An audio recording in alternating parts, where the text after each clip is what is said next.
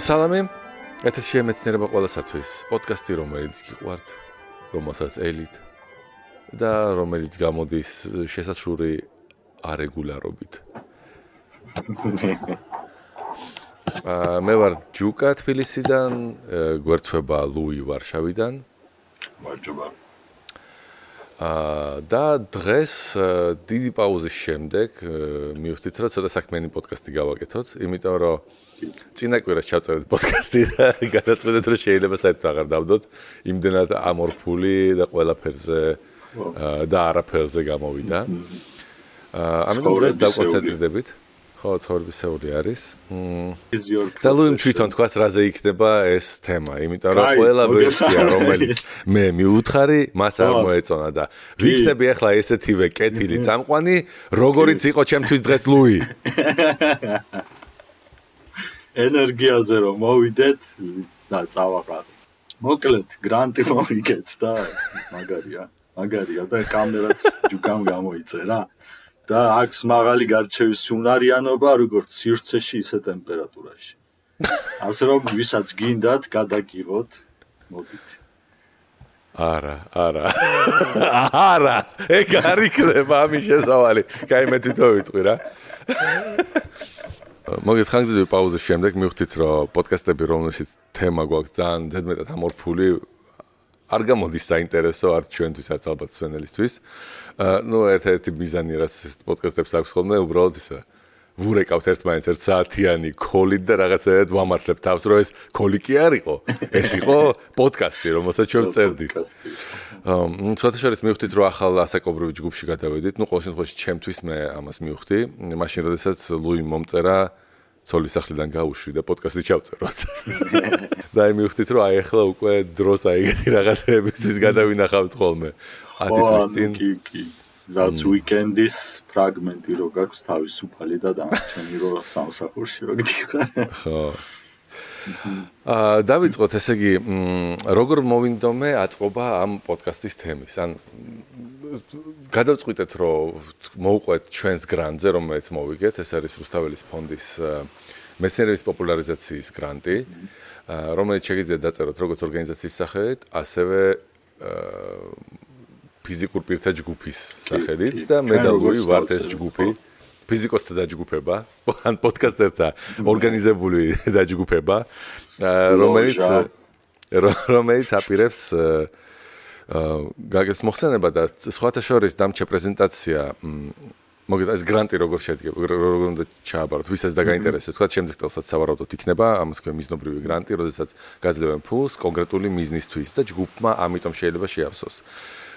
პლუსი დაწეროთ ეს ჯგუფთან ერთად არის ის, რომ თქვენ არ მოგიწევთ ხანგრძლივ ტენდერებში მონაწილეობა, აი ანალოგიური გრანტი დაწერა მეორე მეგობარმა, თქვა ჩემმა და აღმოჩნდება, რომ აი 3 თვე უნდა ელოდოს უბრალოდ იმის გამო, რომ ტენდერი უნდა გამოცხადდეს და ასე შემდეგ და მოგეთ უაზრო ბიუროკრატია არის, რომელსაც შეიძლება ვერ გავუკვალდებით. თანხაზე ალბათ დამოკიდებული რამდენად არ არის თანხაზე. არა, 10,000 ლარი არის ამ გრანტის ბიუჯეტი, რო იცოდეთ, 10,000 ლარი არც ბევრი აღარ არის, მე რომ მკითხო, ეს არის იგივე მოცულობის გრანტი, რასაც აძლევენ თქვათ ახალგაზრდა მეცნიერს, როგორც სტიპენდიას 1 წელი.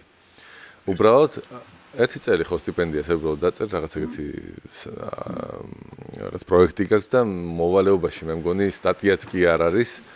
ყოველ შემთხვევაში 1 წელს მოვალეობაში იყო რაღაც ერთი საჯარო ლექცია წაიკითხო შენ საქმიანობასთან დაკავშირებით. ეს გრანტიც არის 10,000 ლარიანი, ოღონდ აქ უნდა აიყვანო აუცილებლად გრანტის კოორდინატორი, ანუ ხელფასი უნდა იყოს 9 მაქსიმუმ, ვერ გაწერ ხელფასზე ამას. ანუ რეალურად არის იმისთვის, რომ შეიძინო რაღაც ტექნიკა თუ გჭირდება, ან რაღაც დაიქირავო რაღაც კონტრაქტორი, ვიღაც კონტრაქტორი, რომელიც თქვა ვიდეოს გადაგიღებს, ან ხმას ჩაგიწერს, ან რაღაცა ეგეთი ალბათ. ჩვენ შემთხვევაში მე და ლუი ვაკეთებთ ამას ყველაფერს ჩვენით და უკვე მაგაზე არ დავწნილანდით. ხო, ეხლა რაც შეხება პირველი ტური არის უბრალოდ წერთ საპროექტო წინადადებას. ჩვენი სახსრებით ვაკეთებთ. თვათ არა, თვათ ჩვენი სახსრებით არა. ჩვენი პატრიონები გვეხმარებიან, ამიტომ დიდი მადლობა ჩვენ პატრიონ მხარდაჭერებს, რომლებიც დღემდე ხაზს გვიჭერენ და მოკლედ მოვაწერეთ ხელი და დაიწყო ოქტომბრიდან, 1 ოქტომბრიდან. არა, ჯერ წერ გრანტს და მე გაქვს მეორე ტური, სადაც უნდა თქვა შინაარსობრივად რაზე იყო გრანტი დაასაბუთო და რაღაც შეკითხვებს უპასუხო უკვე ჟურის თანდასწრებით. და ამიტომ რეალურად რაც მინდა დავაშერო ის პრეზენტაცია რომელიც ვაჩვენე ჟურის, რომ წარმოდგენას შეგექმნათ ორ მიზანს ემსახურება, ცოტა სლაიდებმა ადაგაბნიოთ, რაღაცნაირად ნამეტანი კონკრეტულ შეკითხვებს პასუხობ, მაგრამ ეს იყო აი შეფასების კრიტერიუმები და მაგიტომ შევადგინე ასეთი. ამიტომ თუ დაწერთ ანალოგიურ გრანტს, ალბათ გამოგადგებათ ესეთი ფაილი. თუ არ, ესეთი სტრუქტურა, თუ მით უმეტეს რომ გრანტი მოვიგეთ ხო? რო არ მოგვეგო არც გავედავაშერებთ. და თუ არა, უბრალოდ იმას მოვყვებით, რაზე იქნება ეს გრანტი. ესე იგი დავაშერებ ახლა ეკრანს, ვინც გვიყურებს, ისინი ცოტა გაერთობიან, ვინც არა და იმათთვის ამ ყველაფერს მაინც ვიტყვი, იმიტომ რომ ჩვენ ხო რადიო ეთერი ვართ უფრო ვიდრე ყველაფერი დანარჩენი. ასე მგონია მე ყოველ შემთხვევაში. მოკლედ იდეა არის ის, რომ როდესაც პრეზენტაციას ვაკეთებთ, ყოველთვის უპასუხოთ აი stick to the points და მაქსიმალურად ჩავეტიოთ დროში, ამ შემთხვევაში იყო 5 წუთი, მაგრამ აქ ახლა პოდკასტში გავავწობ მაგას და ახლა მთლად არის ხელმძღვანელოთ ბრმად ესე ამ გაიდლაინით. დავასახელეთ ესეთი თემა მეცნიერება ყოფით ცხოვრებაში, ოღონდ დავკონცენტრირდით ორ ძირითად ასპექტზე ამის. ეს არის ენერგოუსაფრთხოება და ენერგოეფექტურობა. უბრალოდ ენერგოეფექტურობა და უსაფრთხოება უფრო ფართოდ არა მარტო ენერგო. და აი აქ მაგალითად სლაიდს თუ ვინმე დახედავს, ეს არის სტანდარტული სკალა, ესეთი ენერგოეფექტურობის ევროკავშირში მიღებული, შეიძლება შეგვედრიათ ტექნიკაზე D-დან A+++-ამდე, ეს ანუ რამდენი იხარჯება იმ ენერგიიდან, რომელიც დახარჯა თქვენ მოწყობილმა სასარგებლო საქმეზე, რაც უფრო მწვანდება ეს გრაფა, ანუ რაც უფრო A-სკენ და პლუსებისკენ მიდიხართ, მით უფრო ეფექტური ხდება, თუმცა აქაც არ უნდა ვდიოთ ძალიან ბრმავ პარამეტრებს, იმიტომ რომ ეს A++-სა და A+++ შორის რაღაც მარგინალური განსხვავება შეიძლება აღმოჩნდეს. თუ არა კონკრეტულად მოგეთ ყოველთვის მაგას მიაქციეთ ყურადღება, იმიტომ რომ ზოგჯერ თან ეს მარკეტინგული სკალა არის სინამდვილეში უფრო ვიდრე რაღაც კონკრეტული კოეფიციენტები. ეს არ ნიშნავს, რომ A++-ი არის 95% და A+++-ი არის 97. ან ჩანს, რომ ეს სკალა სინამდვილეში თავიდან ალბათ იყო A, B, C, D და მერე A-ზე უკეთესიც ხო არსებობს და მე გააკეთეს A+-ი და მერე A+-ზე უკეთესი გააკეთეს A++-ი და მერე გააკეთეს A3+. მოგეთ ეს ამ გრანტს ვაკეთებთ ორნი, ანუ ესეც წერია პერსონალი არ ყავს არავინ დამხმარე, ანუ მარტო ჩვენ, ანუ ლუი და მე ვართ. ფორმალურად გავყავით აქ რა ქვია მაგას. ვალდებულებები, მაგრამ ესეთი პირობითი გაყოფა. ხო, რაც შეეხება რა შეკითხვებს პასუხობთ, ეხლა ამ გრანტს თუ დაწერთ, ან თქვენ და ჩვენ როგორც დავწერეთ, ორი მთავარი შეკითხვა არის, საერთოდ შედეგებს როგორ ავცელებ და რამდენი მდგრადია ეს ყველაფერი საერთოდ. და პროექტის დასაბუთებაც გჭირდება. ეს მდგრადობაში იგულისხმება ის, რომ ეს არ იყოს ერთჯერადი რაღაც აქცია, როდესაც ფული მოგცეს და შენ მერე ეს რაღაც სამშაო გააკეთე, მაგრამ ეს ფული და მორჩა. იდეა არის პროექტების, ამ პროექტების ყოველთვის, ხელფასებიც ესე არის გაწერილი 50% მარტო მაქსიმუმი. შეგიძლია ნაკლები დაწერო, მაგრამ მეც ვერ დაწერ. იმისთვის რომ იგულისხმება, რომ ეს გრანტი შენ გეხმარება, რაღაც ბაზა შეიძინო, იმისთვის რომ მომავალში აწარმოო შენი რაღაც საქმიანობა, აი ამ პოპულარიზაციის მიმართულებით. და პროექტის დასაბუთება უბრალოდ იმაზე, რომ აქტუალურია, ვიღაცას თუ თქვათ ეჭვი შეეპარა, დამატებითად გამოკითხავენ. ახლა ჩვენ ვეცდებით დავასაბუთოთ, რატომ მაინც და მაინც ეს ავირჩიეთ.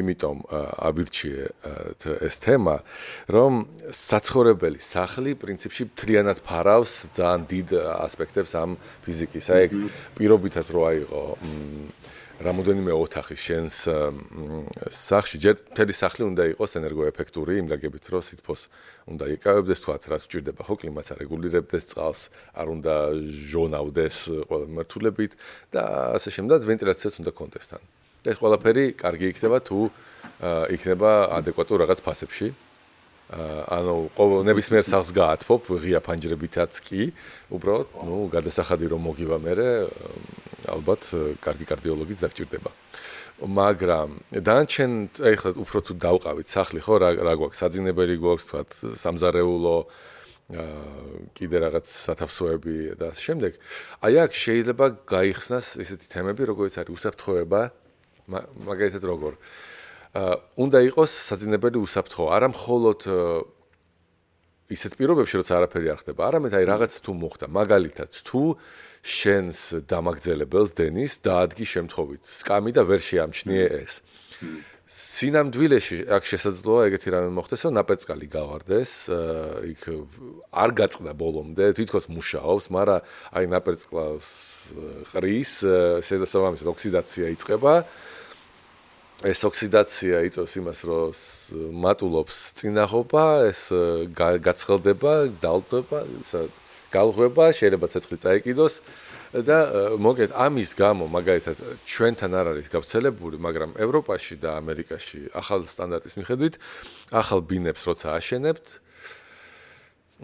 საძინებელში უნდა იყოს დამატებითი დაცვა რომელიც ქსელზე ყენდება ელექტრულ ქსელზე და ამოწმებს რამე ნაპერწკალს ყრის თუ არა ეს ერთის მხრივ კარგია ვითომ უსაფრთხო ხარ ხო მაგრამ მეორეს მხრივ აი მაგალითად ვისაც მოძველებული ჩამრთველები აქვს ალბათ ქონიათ სახში ერთხელ მაინც შემთხვევა როდესაც აი რთავ შუქს მაგრამ შუქი არ ირთვება რატომ არ ირთვება იმიტომ რომ ნაპერწკალი რო არის ხოლმე მე შევთრო ხო არ ირთვება და ან ჩაირთო მაგრამ ეგეთ რაღაც ხმებს უშვებს აი ეგეთი რაღაცა თუ გაქვთ ეს მცველი ამოაგდებს და არ ჩაგერთვებინებ შუქს საერთოდ და მე შეიძლება იწწნო რომ მოდი ეს შესაძლოა საბჭოთა დროსაც ხდებოდა როცა გადაგეწობოდა ხოლმე მცველი გეუბნებოდნენ ოჰ რა გინდა ესო სუსტი მცველი გაქვს ამიტომ უნდა აიღო და პირდაპირ მართული დაახმო და მართულს და ნანახი მაქვს ესეთი ისინი ნუ ჩვენ შემთხვევაში ეს იმიტომ იყო რომ გაცვლილი არ იყო ის ქსელი 10 ამპერზე მეტ მოხმარებას არავინ არ ელოდა სახლისგან მაგით არ თვებოდი შენ წესით მე როდესაც გაითიშა გაზი 90-იანებში ყველა დაიწყო ელექტრული ქურებით გათბობა, ქსელი ვერ უძლებდა, ქსელი შეიძლება უძლებდა რა ვიღაცის სახში, მაგრამ ვიღაცის სახში ვერა და მაგრამ მცველები ნახდათ ვერ უძლებდნენ, ამიტომ ითიშებოდნენ, ან იწვებოდნენ და მაშინ აი სპილენძის დახვევა დაიწყო ხალხმა, რაც იმით მთავრდებოდა, რომ შეიძლება გინახავთ აი ესეთი გამომწვარი შტეფსელები, როცა ეკიდა ხოლმე, გაშავებული, აი ეს ამის შედეგია. ეს აი ისინი რო იყო ეს უსაფრთხოებასაც შეეხება ეგეც. სამზარეულოში სხვანაირი უსაფრთხოება გჭირდება. ეხლა რატომ არის ეს საძინებელში ესეთი უსაფრთხოება? იმიტომ რომ როცა გძინავს და რაღაცა ცეცხლი წაიკიდა, იქ შეიძლება მნიშვნელოვანი მომენტი გამოგეპაროს. აი ეს უბრალოდ ვერ შეამჩნიო და მე უკვე ნელა გაიგულდო ძილში, რაც ძალიან ცუდია. სამზარეულოში მეორე ტიპის დაცვას აყენებენ ყოველთვის რატომ? იმიტომ რომ ბევრი წყალი ასხავს ყველგან და შეიძლება ჩვენთან ყველგან არის ეს დაფარებული აქვს ისინი ჩამოსაფარებლები. ეგ ერთი, ეგ მექანიკური დაცვა. მაგრამ კიდე არის ანუ ესეთი დაცვა, რომელიც სტანდარტულ, მოდი ჯერ სტანდარტულს ვიტყვი. ჩვეულებრივ სამზარეულოში აყენებენ, ან სახლზე აყენებენ მოკლე ჩართვისგან დაცვას, რომელიც ყველამ ვიცით და ეს არის ის ეგრეთ წოდებული პროპკები, ან მცველები, რომლებიც ყველას გვაქვს თბილისში და აი ყველაზე გავრცელებული, ალბათ ვიტყოდი 99%-ში და კიდე 9.9%-ში 1000-დან ერთს შეიძლება კონდეს რაღაცა სხვა ტიპის მცველიც, მაგრამ უმრავლესობას აქვს ეს ჩვეულებრივი მცველი, რომელიც იცავს იმისგან მოკლე თუ ჩაირთვა რაღაცა და დენის ძალამ გადააჭერება რაღაც მნიშვნელობას, იმისთვის რომ არ დაგიდნოს მთელი სადენები და არ დაგიწვას სახლი, გათიშავს ამ მცველებს მხოლოდ. და ორი მცველი დგას, ერთი დგას სახლში, მეორე დგას უკვე თვითონ გამანაწილებელთან თელ მიკროს ან თელას ან რომელიღაც სხვა კომპანიას შემოყავს. იქ როგორც წესი არის 63 ამპერიანი ან 3 ამპერიანი და სახლში ცოტა ნაკლებს. ალბათ 63, ხო. და ან 60 ამპერიანი საერთოდ და სახლში გიდგას ცოტა უფრო ნაკლები. მე ხა დავაყენე 60 ამპერიანები ყოველი შემთხვევაში. ძალიან ბევრია მე მგონი რაღაცნაირად. გააჩნია რასაკეთებ და გააჩნია პიკური მოხმარება როგორ აქ მაგალითად აი ვარშავაში ესე არის გაკეთებული ეს შერჩეული ეს მცველი რომ არ ვერ ჩართავ ერთდროულად ქურას ანუ გაზ ქურას აქვს ელექტრო ის ქურა ქვემოთ ანუ მაგას და ჩაიდანს ერთდროულად ვერ ჩართავ ამოგიგდებს და ეგ არის ჩაიდანი არის 5 კილოვატ ნახევარი ეგ მე ვცდილობ ერთ ცუდი დიზაინია რა. და ის არის 5 კილოვატი. ხო, ჩემთვის მე არ მინდა ეგრე მუშაობდეს ჩემთან სახში რაღაცა, მაგრამ მე ვიცი რომ მაგალითად პრობლემა რაც აქვს ჩეხეთში. ველაპარაკე მეგობრებმა გააკეთა ანალოგიურად რემონტი, ჩეხეთში ორი ფაზა შეყავთ სახში. და რატომ ვკითხე და აღმოჩნდა რომ სუსტი სადენებით შეყავთ. და თითოეულ ერთი სადენი რო შეეყვანათ იქ 60 ამპერიანს შუალედს არავინ ზურბს არავინ არ გიწესებს იქ ნაკლები არის 20 თუ 30 მაგრამ ორი ფაზა თუ გაქვს შეყვანილი მაშინ შეგიძლია ესე ამუშავო ორი დივაისი ცალ-ცალკე ამერიკაში არის ძალიან მიღებული 2 ან 3 ფაზის შეყვანა ბინებში თუ დაგჭირდა 220 იქ ორი ფაზიდან იღებ ერთდროულად მაშინ თუ ერთი მაშინ 120 იღებ ხო 110 127 რაღაც ეგეთი შუალედები აქვს ну, მოკლედ, იდეა არის ის, რომ ეს მცველები არის გავრცელებული და გიცავს უბრალოდ აი ძალიან უხეშად თუ რაღაცა დაგიმოკლდა, ან ძალიან მძლავრი რაღაცები თუ ჩართერო, სადენები არ დაწვა, იმიტომ რომ ისინი ცხელდებიან და მე მარტო გასქურას კი არ გააცხელებ, ორი გასქურა თუ ჩართე პარალელურად, მიიღებ, რომ სადენებიც პატარა ქურები არის და მოკლედ სახსაც დაწვა ისევ. ეს მინდა მოყვე, რომ მინახავს აი ეს გადაცხელებულ მავთულს რა მოსდის ერთხელ იყო რაღაც გაყვანილი. და ეს რაღაც დღესასწაული იყო, მე მგონი ოჯახში თუ რაღაცა და ბევრი ნათესაობა შეგროვდა და ეს რაღაც ისეთი დამაგრძელებლით გავიყვანეთ იმ ერთი ეზოდან მეორეში ის და ну იმას მოხდა რა რამდენი ამპერი არ ვიცი მაგრამ თვალწინ ეს ჩაის გაყვა ამ თელი მას ესეთი პატარა ელვასავით და ეს ჩამოდნა მთელი ეს იზოლაცია და ძალიან ლამაზი იყო მაგრამ აი ისეთი სახიფათო შესახედავი იყო ხო ეხლა სამზარეულოებში ეს საკმარისი აღარ ითვლება ევროპის და ამერიკული სტანდარტების მიხედვით. რატომ? იმიტომ რომ იქ ეშხება წყალი ყველაფერს და წყალი როცა ეშხება, შეიძლება დაიწყოს, ну, ესეთი ცუდი რაღაცა მოხდეს, რომ წესით დამიწება ყველას უნდა გქონდეს, მაგრამ როგორც წესი არ აქვს. აი მაგალითად ჩემს სახლს ეხლა დამიწება აქვს, მაგრამ დამიწებასა და ნოლს შორის არის 110 ვოლტი. სავარაუდოდ მეზობელი რაღაცას ჩალიჩობს, ან უბრალოდ ჩახსნეს და არ დაამიწეს, მოკლედ კარგად. ну, რო არ დაამიწეს ეს უეჭველი, მაგრამ რატომ არის იქ ნოლში მაინც ფაზა, სავარაუდოდ ვიღაცამ ხო, ანუ მეორე სახლში მამაჩემი სადაც ცხოვრობს ახლა, იქ ჩახსნილი იყო უბრალოდ ფიზიკურად და ახლა ახალი არმატურები ჩადგეს. ოღონდ ახლა ჩადგეს რკინის არმატურები, რაც მაინც და მაინც კარგი არ არის.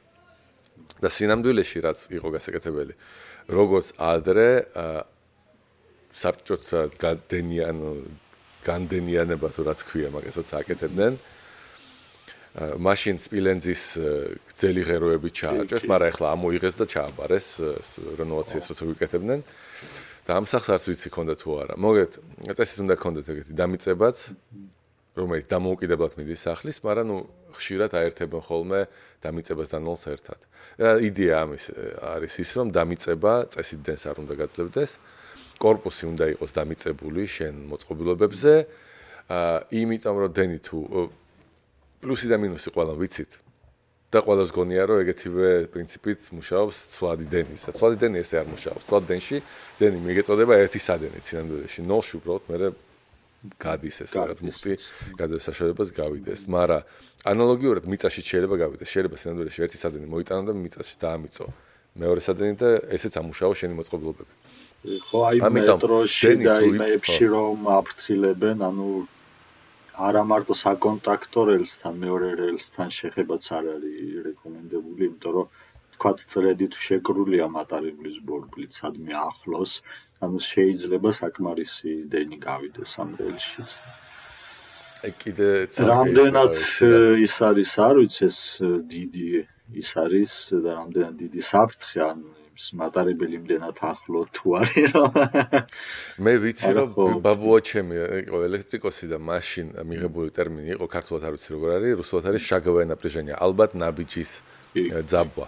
ითვლებოდა ცუდი დამიწება თუ არის, შეიძლება შეიქმნას, ან შენ ჩარჭობილი მავთულისგან დენი გადიოდეს მიწაში. ხო, კი.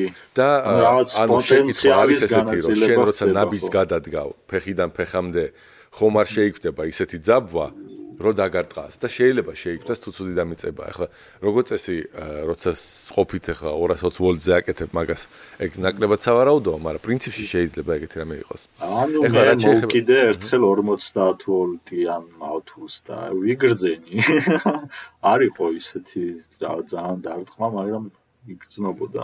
ანუ უკვე ხო. ანუ მე მჯერა მაგის რომ თქვა თუ დასვენდა მაგიდა ხო თქვა და იქ რაღაც ელექტრობა ის თავისუფლად უპრობლემოდ დაგარტყავს. ხო და სინამდვილეში რაც ხდება წყალი როცა ასხავს და ეს წყალი თუ შეერთებულია კანალიზაციასთან თუ კავშირი შეეკრა და თქვა რკინის მილები გაქვს ან ბეტონის კონსტრუქცია რომელიც დამიწებულია ან რაღაცა ეგეთი თუ მოხდა, მაშინ ეს წყალი იწყებს როგორც ასევე დენის გაქცევის მეორე რაღაც არხი გაჩნდეს და საერთოდ დენს ეგეთი თვისება აქვს რომ სადმე თუ შეუძლია გაიქცეს ყველგან გაიქცევა და ყველა მართულებით ივლის რომ ოღონდ როგორი რაღაცა იცი მოკლედ ჩართვის დროს ერთ-ერთი როცა კარგი გზა არის მაშინ შეიძლება დიდი ნაწილი წავიდეს იქ მაგრამ პატარა ადგილებში მაინც ჟონავს ამიტომ სინამდვილეში შეიძლება შეხვედრიათ როდესაც აი წყალი დაესხვა რაღაცას და მე თვითონ ბწკენს დენი აი რა ამბობ ნო მიბწკინა აი ეს მიბწკინა არის იმას ნიშნავს რომ დენმა გაჟონა და ეხლა გიბწკინა, მაგრამ შეიძლება ესეთი ცუდი სიტუაცია წარმოიდგინოს, სადაც ძირითადი არხით ჩაეხსნება, ვთქვათ, გაქცევის.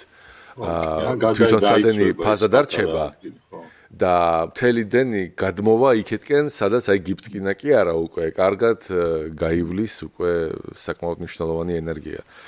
და საკმარისია ამისთვის 200 მილიამპერი, იმისთვის რომ თუ კითხვაში გაიარა 200 მილიამპერმა მაშინ სისხლი დაიწყებს შედედებას. ნუ რაღაც დრო ჭირდება მაგას ექსპოზიცია, მაგრამ აი რამოდენიმე წამიანი ექსპოზიცია არა, შეიძლება წამიანი ექსპოზიციაც 0.2 ამპერზე, ანუ 200 მილიამპერზე უკვე საკმარისია იმისთვის, რომ სისხლძარღვებში შედედეს სისხლი და გასაგებია რაც მოხდება ხო უბრალოდ 200 მილიამპერი არის და ესეთი კვების ბლოკები ეს გადასატანი რო არის, ეგენიც კი უკვე არის. მაგ სიმძლავრეზე არსებობს ხო? ანუ 200 მილიამპერი არაფერია ხო? არ ყოფილა საჭირო. არ ყოფილა. ერთ-ერთი რაც გჭირდება ამ დროს, გჭირდება ის რომ ეს დენი რაღაცნაირად მივიდეს და იმისთვის რომ მივიდეს, მას გჭირდება ძაბვა. და აი ძაბვა არ არის ხოლმე საკმარისი, ეგ 12 ვოლტიანი ძაბვა არ არის საკმარისი, რომ ადამიანის კანი გახრიტოს, მაგრამ ენაზე თუ მიიდე რატომღაც თუ ეგეთი სისულელე ქენი. მაშინ აი სულ ნერწზე ძალიან კარგადაც გადავა და აი იქ შეიძლება საკმაოდ დიდი ზიანი მოგაყენოს. გააჩნია რა შვები რა მოკლედ. ყოველ შემთხვევაში ესეთი ცნობილი ცნობილი რა ბაბუაჩემი მიყვებოდა ისევ თავის აი ეს ელექტრიკოსების მითოლოგიის ისტორიებს. ნუ ფლატ მითოლოგიაც არისო, ანუ მართლა მუშა ანუ გეტყვი, უბრალოდ ელექტრიკოსი არისო, ეხლა იმ ელექტრიკოსი ინჟინერი იყო, ამიტომ მაგალითად აი ჯამბული არის ეგეთი ქალაქი თუ დასახლება და აი ჯამბულის ელექტროსადგურია გაშვებული საბჭოთა დროს. და ამ ჯამბულის ელექტროსადგურის ნახაზები მქონდა სადღაც შენახული, შემოდებული, დაწველებული, ხელით გაკეთებული ის კალკებზე. კი. და ისყვებოდა რომ მაგალითად იყო ესეთი ელექტრიკოსი რომელსაც ჰქონდა ჩვევა რომ ენით შეამოწმოს არის თუ არა დენი სატელეფონო სადენებში და მოკვდა ის არა იმიტომ რომ მას შეეშალა და დენის სადენები შეამოწმა ენით არამედ იმიტომ რომ მოხდა ავარია ATS-ზე და დამოკლდა იქ და ისეთ სადენებში სადაც ტელეფონის სადენი იყო გავიდა დენი და ესე ენით შემოწმებისას გარდაიცვალა ადამიანი ამიტომ არ გაუმართლა თუ რა არ გაუმართლა, მაგრამ მეორე გადარჩა იმის გამო რომ ამოწმებდა მაღალძაბვიან სადენებზე ეს ხელით ამოწმებდა ახლოს. არადებდა, მაგრამ ახლოს ამოწმებდა ველი არის თუ არა. და კი გათიშა ეს ჩამრთველი, როცა შედიოდა ბუდკაში, მაგრამ ჩვევა ჰქონდა რომ ესე მაინც შეამოწმოს, ესე ახლოს გადატანით. და ვიღაცამ მოკეთ ჩართო ის ძველი იფიქრა რომ გაუთიშიათო და ჩართო ვითომ თავის ჭკუით კარგი საქმე გააკეთა და აი ამ ჩვევამ გადაარჩინა რომ მაინც ამოწმებდა ორჯერ და სამჯერ სანამ იწყებდა მუშაობას სადენებზე. ოღონდ ეს გადააგდო რამოდენიმე მეტრით ისეთ დარტყმა იყო, იმიტომ რომ ეს რაღაც მაღალ ძაბვიან სადენებს ამოწმებდა აკეთებდა მე მგონი. აი კაი ჩვენ გვასწავლეს ლაბორატორიაში რომ ესე ქენითო და ერთხელ იმ სტუდენტებთან ქონდა პრაქტიკები უნივერსიტეტში და რაღაცა გავაკეთე ესეთი რა გამორთული ის შევამოწმე და ეს აღმოჩნდა ჩართული. ხო და ძალიან გაუკვირდათ რომ ეს ანუ აქ გამოძრობილი ის ქონდა იმიდან ხო კონტაქტიდან ქონდა გამოძრობილი ის და მაინც იქ კონდენსატორები ახორმე შიგნით და რაღაც ისინი როა რაღაც ლოქინები და რაღაც ზოგ მოწყობილობაში კონდენსატორი გირტყავს და ზოგ მოწყობილობაში მაგალითად ძველ ტელევიზორებზე მე ძალიან წვრილი პინცეტით და იმით იღებ და იქ დებ და იქიდან 50-მა ვოლტმაც რო თითებში ჩაგარტყას უკვე ის არის ხო ეცი რა ძველ ტელევიზორებს ეწერა რომ იქ თქვათ კარგი კონდენსატორები შეიძლება არ იყო მაგრამ პირველი 15 წუთი არ უნდა დაგეშალა გათიშვიდან. იმიტომ რომ სინამდვილეში იმდენ მუხტს აგროვებდა ის კინესკოპი რომ შეიძლებოდა ლეტალურიც კი ყოფილიყო. ამიტომ დიდი გამოფრთხილებები იყო. გარედანაც კი ამ ძველ ტელევიზორებზე მახსოვს რომ გარედან დამუხტული მტვერი ქონდა ესე ეკრანზე მიწებებული ხო.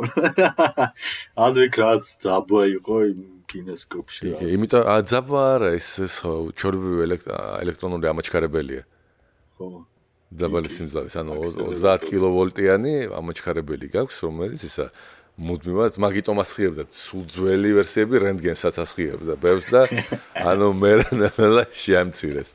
თორე აი რეკომენდაციები რომელიც ბებიაჩემს ახსოვდა ეთყო აი მაშინ ახალი შემოსული ტექნოლოგია რო იყო. იქ რაღაც 3 მეტრით უნდა მოშორდა ტელევიზორს, იმიტომ რომ გამოსხიება იქიდან შეიძლება საზიანო იყოს ჯანმრთელობისთვის და არ ვიცი, იმედია არის რუჯებოდნენ მაგაზე. კი, არა, ბავშვობაში აი ნახდეთ გვასწავლიდნენ, რომ აი ეს განსაკუთრებით ეს შავ-თეთრი არ იყო, ის იყო აი მწვანე ნაცრისფერი თუ ლურჯი ხო აი ფულაუთში როგორიც არის ხო ჩერნობილის ფერის რაღაც ის გამოსხივება ქონდა და იმასთან ახლო ჯდომა არ შეიძლებოდა და 3 საათზე დიდხანს იმის ყურება არ შეიძლებოდა თუ რაღაც ესეთი ინსტრუქცია მოყვა ხო ну იქ ბევრი სიგიჟეც აქვს ესე ზედმეტი იმიტომ რომ მაგალითად ეს ძველი სულ პირველი ველოსიპედები როცა გააკეთეს იქ იყო ერთი ვერსია რომ რატომ უნდა იარო ველოსიპედზე და ძველი ბროშურა მაქვს ნანახი რომელსაც წერია რომ ამას ერქვა ჟანგბადის აბაზანები როცა მაღალ სიჩქარეზე მოდიხარ ეს პირდაპირ პირში გეშხებება ეს ჰაერი და უკეთესად სუნთქავ და ითვლებოდა რომ ეს სასარგებლოა ამ რესპირატორული თვალსაზრისითაც და მერე კიდე იყო ეგეთი ვერსია რომ როდესაც მანქანებზე დაიწყო გადასვლა ხალხმა მაშინ იყო ეგეთი მითი გაჩდასავით და ხალხს ეშინოდა რომ საქარე მინა რო არ იყოს ხომ არ დაიხჩობა ადამიანი იმიტომ წნევა სიჩქარისგან დიდი იქნება რომ ვერ ჩაისუნთქავს და აი რაღაც ეგეთები იყო თუ ვერ ამოისუნთქავს რაღაც ეგეთები კარგი ეს ძალიან გაუწიეთ თემაში დაუბრუნდეთ სამზარეულოს სამზარეულოში როცა ესხება ესე წყალი მოკლედ 200 მილი-ამპერიც საკმარისია ლეტალური შედეგისთვის მაშინ როდესაც ცველი გაითიშება 20 ამპერზე 200 მილი-ამპერი 20 ამპერი განსხვავება არის 100 ჯერადი ან 10 ამპერზე ვთქვა 10 ამპერზე უფრო სუსტი მცველები როგორც წესი არ არის ხოლმე და ამ დროს იყენებენ სპეციალურ მცველებს რომლებიც მუდმივად ამოწმებს რომ რამდენი შევიდა შენ სისტემაში ჩვენს ვთქვა კუხნაში ამდენივე გამოვიდა თუ არა ხო და ორი შესასვლელიც გამოსასვლელი აი სადენით უნდა შესულიყო სადენით უნდა გამოსულიყო თუ დაიწყო ჟონვა მაშინ კი ამუშავდება ეს ცველი რამდენზე არის ეგ შენი აზრით ლუი არ ვიცი აი თქვი დაასახე 1 ამპერზე 10 მილი-ამპერზე 10 მილი-ამპერზე 200 არის ლეტალური 10 მილი-ამპერს ამოწმებს ეს ცველი 10 მილი-ამპერი თუ იქნება გაჟონვა გაითიშება სამზარეულო მთლიანად. ეგეთი არის ევროპული სტანდარტები ახლა ისევ ძველ ბინებში ვერ შედიან ესე ინტენსიურად, იმიტომ დიდი თანხებიც არის დაკავშირებული და დიდი ინერტულობა აქვს ხალხს, მაგრამ ახალ ბინას ვერ ააშენებ მაგას თუ არიცავ მაგ უსაფრთხოების წესებს. ანუ ეს ძალიან ანუ ხანძარი შეიძლება გაჩნდეს ესეთი მცირე დენით? ასეთი მცირე დენით ხანძარი არ გაჩნდება, მაგრამ შეიძლება ისე მოკლას წყალმა. მაგიტომ არის, რომ წყალში თუ გადის, ჯობია 10-ზე უკვე პრობლემა როცა დაიწყო 10-ზე რეაგირებას მოახდენს. აი ძალიან ხშირად ის თქვა აბაზანაში რომ გაუცურდა ვიღაცას ფეხი, ხო, აი ესეთი სცენარებს ხატავენ ხოლმე, რომ გაგიცურდება აბაზანაში ფეხი და არტყი თავი და იქ გიხარ და თან ის 200 მილიამპერი დენი გირყავს მუდმივად და ალბათ ესეთი სიტუაციები რო არ იყოს. ალბათ ხო ესეთი სიტუაციები რო არ იყოს და ახო აქაც განსხვავება არის რომ ამერიკული სტანდარტი არის მე მგონი 10 და ევროპულია 30. ნუ აქ პლუს უნდა გავითვალისწინოთ რომ 110 ვოლტი არის ამერიკულ სტანდარტში, ევროპულში არის 250 ხო? და პლუს 220. უფრო მაღალი და წესით უსაფრთხოების თვალსაზრისით ცოტა უფრო ხო იგივე წინაღობის წრეში უფრო მაღალი დენზე არის ეთყობა თრეშოლდი გაკეთებული. ეს თავის დროზე იყო მიღებული, მაგრამ ჩვენ საბჭოთა კავშირში სულ პირველი დენი რომელიც შემოვიდა იყო ეს 100 ვოლტიანი და სადღაც მაქვს მტვერსასრუტი 127. მაცივარი მაქვს. მაგრამ მე გადავიდა მეორე სტანდარტზე, იმიტომ რომ 100 ვოლტიანი დენი წესით ცოტა უფრო უსაფრთხოა. მაგრამ უფრო არაეკონომიურია იმ გაგებით რომ მეტი დანაკარგი სადენებში უკვე ყოფით ანუ ჩვენთან შემოდის რამოდენიმე კილოვოლტიანი ხაზი 10,000 ან 30,000 მე მგონი 10,000 მე ნაწილდება ტრანსფორმატორით უკვე მომხმარებლებზე 220 ვოლტი და 110-ით რო განაწილებულიყო მაშინ სადენები უფრო კარგი გჭირდება და უფრო დიდი იმისთვის რომ ძალიან დიდი დანაკარგები არ კონდეს. ნუ ძალიან დიდი რა. ანუ შეერთებულ შტატებში ეს კერძო სახლებში საკუთარი ტრანსფორმატორი რო აქვთ ხოლმე ბოდზე, ალბათ მაგის გამო. შეიძლება. დიდ მანძილზე, ანუ სახლამდეც კი მაღალი ძაბვის ხაზით მოდის და მე ბოძიდან სახლამდე რა გჭირდება ის კაი სადენები. და კიდე რაც მნიშვნელოვანია, თვითონ ენერგო ეფექტურობა ახლა თვითონ სახლში ეს რას ნიშნავს? რამდენად ყველაზე მნიშვნელოვანი მაინც დანაკარგებით რო დათვალოთ, რაზე ხარჯავთ. ხო, ყოფითი ტექნიკა კი განათება შეიძლება ხარჯავთ, მაგრამ აი საჭმლის მომზადება და გათბობა ეგ არის ის, რაზეც ყველაზე მეტი იხარჯება ელექტროენერგია, როგორც წესი. ნუ ახლა თვალთ რესტორნებში თუ დადიხართ, მაშინ გათბობას მაინც ვერ გაექცევით ზამთარში და გაგრილებას ზაფხულში.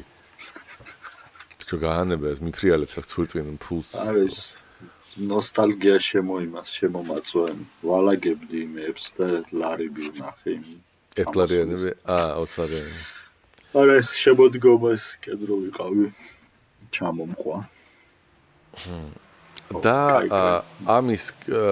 ამის გამო მნიშვნელოვანი არის, რამდენად კარგად აკავებს შენი სახლი სითბოს, ან სიგრილეს, სითბოს გარედან შემოსულს, ან შიგნიდან გასულს. და ამის მიხედვით ტექნოლოგიები წინ მიდის. სინამდვილეში ახლა აგურის სახლი ჩვენ ყველა ვამბობთ, აი ბეტონის სახლი ცოტა ცივია, აგურის სახლი ცოტა უფრო თბილია, ბლა ბლა ბლა, რაღაც ეგეთი ყველაფერი ვიცით, მაგრამ აი დეტალებში როგორც წესი არ ჩაეძიები და შეგიძლია ძალიან კარგად უკვე თანამედროვე ტექნოლოგიებით ხედავდე აი უშუალოდ საჯონავს შენი სითბო. რომელი ნაწილი არის კედლის უფრო ცივი მაგალითად, ან რომელია უფრო ცხელი და ფანჯრები კარგად არის გაკეთებული თუ შუშიდან ბევრი იკარგება თუ გარედან უფრო ბევრი იკარგება თუ ღრეჩოები აქვს და იქიდან იკარგება და ამისთვის ჩვენ ვაპირებთ რაღაცები შევიძინოთ, მაგრამ იდეა არის ეს რომ ჩავთვალეთ რომ ეს სითბო ეს არის ის რაც თქვათ მნიშვნელოვანია იმისთვის რომ სითბოს დანაკარგები ანაზღაურება ეს არის ენერგოეფექტურობის ყველაზე დიდი მაჩვენებელი. რაც შეეხება ალტერნატიულ ენერგიის წყაროებს, მზის პანელები რომ დავაყენო და ვთქვათ რა ვიცი წყალი, ვქაჩო, საიდან რა თქმა მიწის ქვეშიდან ასე შემდეგ, ხო აი ყველაფერი რომ ვაკეთო ან ქარის ენერგია გამოვიყენო. ეს არის თუ ენერგოეფექტურობა. ნაწილობრივ კი, ნაწილობრივ არის. ანუ ენერგოეფექტური შეიძლება იყოს ან შეიძლება არ იყო, არა იყენებდე მზის ენერგიას, ან არ იყენებდე. გაჩნია რა სკოპში შეხედავ. დანაკარგი გექნება ისევ წყაროსგან დამოუკიდებლად, ანუ რა წყაროდან მიიღეს სულ ერთია პრინციპში, ანუ სითბურ დაბინძურებას მაინც მიიღებ, ხო, ანუ ის CO2 ვთქვათ ნაკლები გამოაბოლქვე მაგრამ სიტყვურად დააბინძურე მაინც. და რაც თავარია, ეგ ყველაფერი გვინდა რეალისტური გათვლებით გავაკეთოთ. ეს ისწავს იმას, რომ რაღაც ყოფით მაგალითებზე მართლა რომ აი ნახო ბიუჯეტზე მართლა აისახება, აი თქვა თუ არ გავთიშე ეს ნატურა, რამდენს დამიწვავს, კი, თქვა თვეში. ან ყველა ეს ელემენტარული თითქოს ფიზიკა ყველამ ვიცით, მაგრამ ეს ჩაძიება თანამედროვე ტექნიკაზე შეიძლება არ ქონია, ხო? ეხლა ის რა ქვია, ცნობის მოყარების ჭია მაინც მღრნის, ამას მაინც გავაკეთებ. მოდი, ვაქცევ კონტენტად მაინც პოდკასტისთვის. ამიტომ გადაწყვეტეთ ეგეთი რამე, რომ აი ეს ბინა რომ ეხლა ვარ, ეს არის აქ ცხოვრობდა ადრე ბებია ჩემი, ბიძა ჩემი. ეხლა ბიძა გარდაიცვალა, ბებიაც გარდაიცვალა. მანამდე კიდე და დარჩა ეს ბინა, რომელშიც გასაკეთებელია დიდი სამუშაო. მაგალითად არ არის გაყვანილი გათბობა. არ არის გამოცვლილი ფანჯრები უკვე 1-60 წელია და კარგი პოლიგონია იმისთვის რომ შეისწავლო ნამდვილად სადენები არ არის გამოცვლილი ესეც გამოსაცვლელია მცველები გამოსაცვლელი ყველაფერი მოგეთ შეიძლება თავიდან ააკეთო და გამოიძიო ამიტომ კარგი ადგილია იმისთვის რომ ეს ყველაფერს დააკვირდა და იმისთვის რომ ყველაფერს დააკვირდა გჭირდება ხელსაწყოები და ამ ახლა ვიტყვით რა ხელსაწყოები გჭირდება ჩვენ ამ გრანტის ფარგლებში.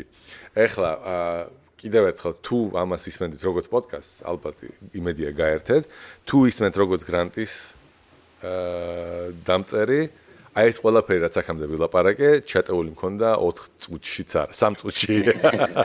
ანუ ესე იგი დეტალებზე არ წავედი, რა თქმა უნდა, არ ვილაპარაკე, ძალიან მოკლედ ჩამოვაყალიბე რაღაც ამ 5 წუთი რა თეზისები და ეგ არის 5 წუთი იყო მთლიანად თელ გრანტ მოსაყოლად ნუ შეიძლება 7-მდე გაგეჩერებდნენ დრო ყოველთვის შეამოწმეთ ეგეთ რაღაცებზე და თუ ხვდები რომ მოკეთ ძირითადად იმას ვერ ამბობ რაღაც მნიშვნელოვან ნაწილებს სიტყვი თიზერს ჩააგდებ ასე თქვა ტრეილერს გააკეთებ შენი მოხსნების და მე ილაპარაკებ ნუ ეგეთი არის ამოცანა ყოველ შემთხვევაში კარგი ლიფტის პიჩი რო ქვია რა ქვია ხო, ეგ არ ვიცი ბიზნესის ფიჩები, ხო.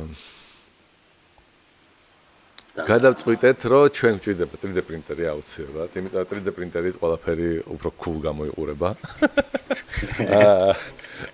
პლასტიკის ნაწილების დამზადება, პატარა სტენდები, სადემონსტრაციო მინდა წესით, რაც მინდა გავაკეთო პატარა ესეთი მაკეტები ამ სარეცხი მანქანების, რაღაც სარეცხი მანქანების წყალს არ დავასხავ, მაგრამ აი მაკეტები გავაკეთო, თქვათ, პლასტიკის და იმის, ნუ რკინის და ნახო ეს მცველები თიშავს, არ თიშავს, როგორ თიშავს და არასწორად დაერთებული გათიშავს თუ ვერ დაერთებს და მოგეთ აი ეს რაღაც ელემენტარული ნაწილები გადავამოწმო, ან სადემონსტრაციოდ გაჩვენოთ, როგორ მუშაობს სინამდვილეში.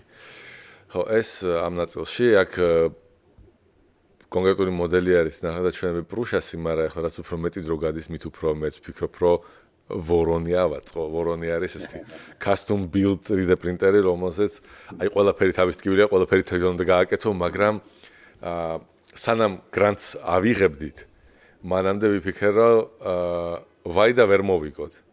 და YouTube-ზე კი არა და eBay-ზე ვნახე აუქციონით იყიდებოდა ძველი 3D პრინტერები გაფუჭებულები და ვიყიდე ისენი და გავარემონტე სხვათა შორის. ეხლა 2 ცალი პრინტერი მაქვს, რომელიც ერთი მუშაობს, მეორე თითქმის მუშაობს, იმიტომ რომ ერთზე გამოსაცვლელი იყო motherboard-ი, იმიტომ რომ SD კარტებს არ კითხულობდა. უბრალოდ როგორც აი შიგადაში კითხულობდა, მაგრამ ჩათვალე რომ reliably არ კითხულობდა, ანუ სანდოდ. მაგრამ კომპიუტერს თუ აერთებდი, კომპიუტერიდან მართავდი. ანუ ესე გამოდის რომ ეკეთება ნაწილი, რომელიც თავისი ტვინი იყო, ის მთლად კარგად ვერ ფუნქციონირებდა, მაგრამ Raspberry Pi სავარაუდოდ. არა, პირდაპირ ლეპტოპი, არა, Raspberry Pi, არა, ეს იმენა კონტროლერი დაფა არის თალკე. და კომპიუტერიდან რაღაცა შევძელი მაგის მართვა. ცოტა წვალებით, მაგრამ ესე გამომადგა მოკეთ რაღაც ცერნის გამოცდილება. ამის ჩხირკედელობის. და მეორე პრინტერი როცა ჩამოვიდა აღმოჩნდა რომ იმის იმაზებოდი მწვავდარია. აი ვერც კითხულობს ან თუ კითხულობს, ნუ კომპიუტერიდან ვერ მართავ, იმიტომ რომ აი უბრალოდ ეთქობა კომპიუტერი აგზავნის ბრძანებას, რომ თქვათ აი ესე ატარე და თქვათ გააკეთე შრე პლასტიკის. ნუ 3D პრინტერი რა არის, საერთოდ რომ იცოდეთ. პლასტიკს აცხელებთ, ესეთი მილები არის პლასტიკის, რომელსაც აცხელებ და აი გაჩვენებთ კიდევაც ბარემ. აი ეგეთი მაგალითად ფილამენტს რაც ეძახიან, ანუ ის რითიც ბეჭდავ პლასტიკს. აი ესეთი მავთულივით არის პლასტმასის. ბოჭკოა, ხო. სხვადასხვა ბოჭკოსი არის. ამას აცხელებს შენი მოწყობილობა და ნელ-ნელა მაგას წვრილი ესეთი ცხვირიდან ნოზლს რასაც ეძახიან.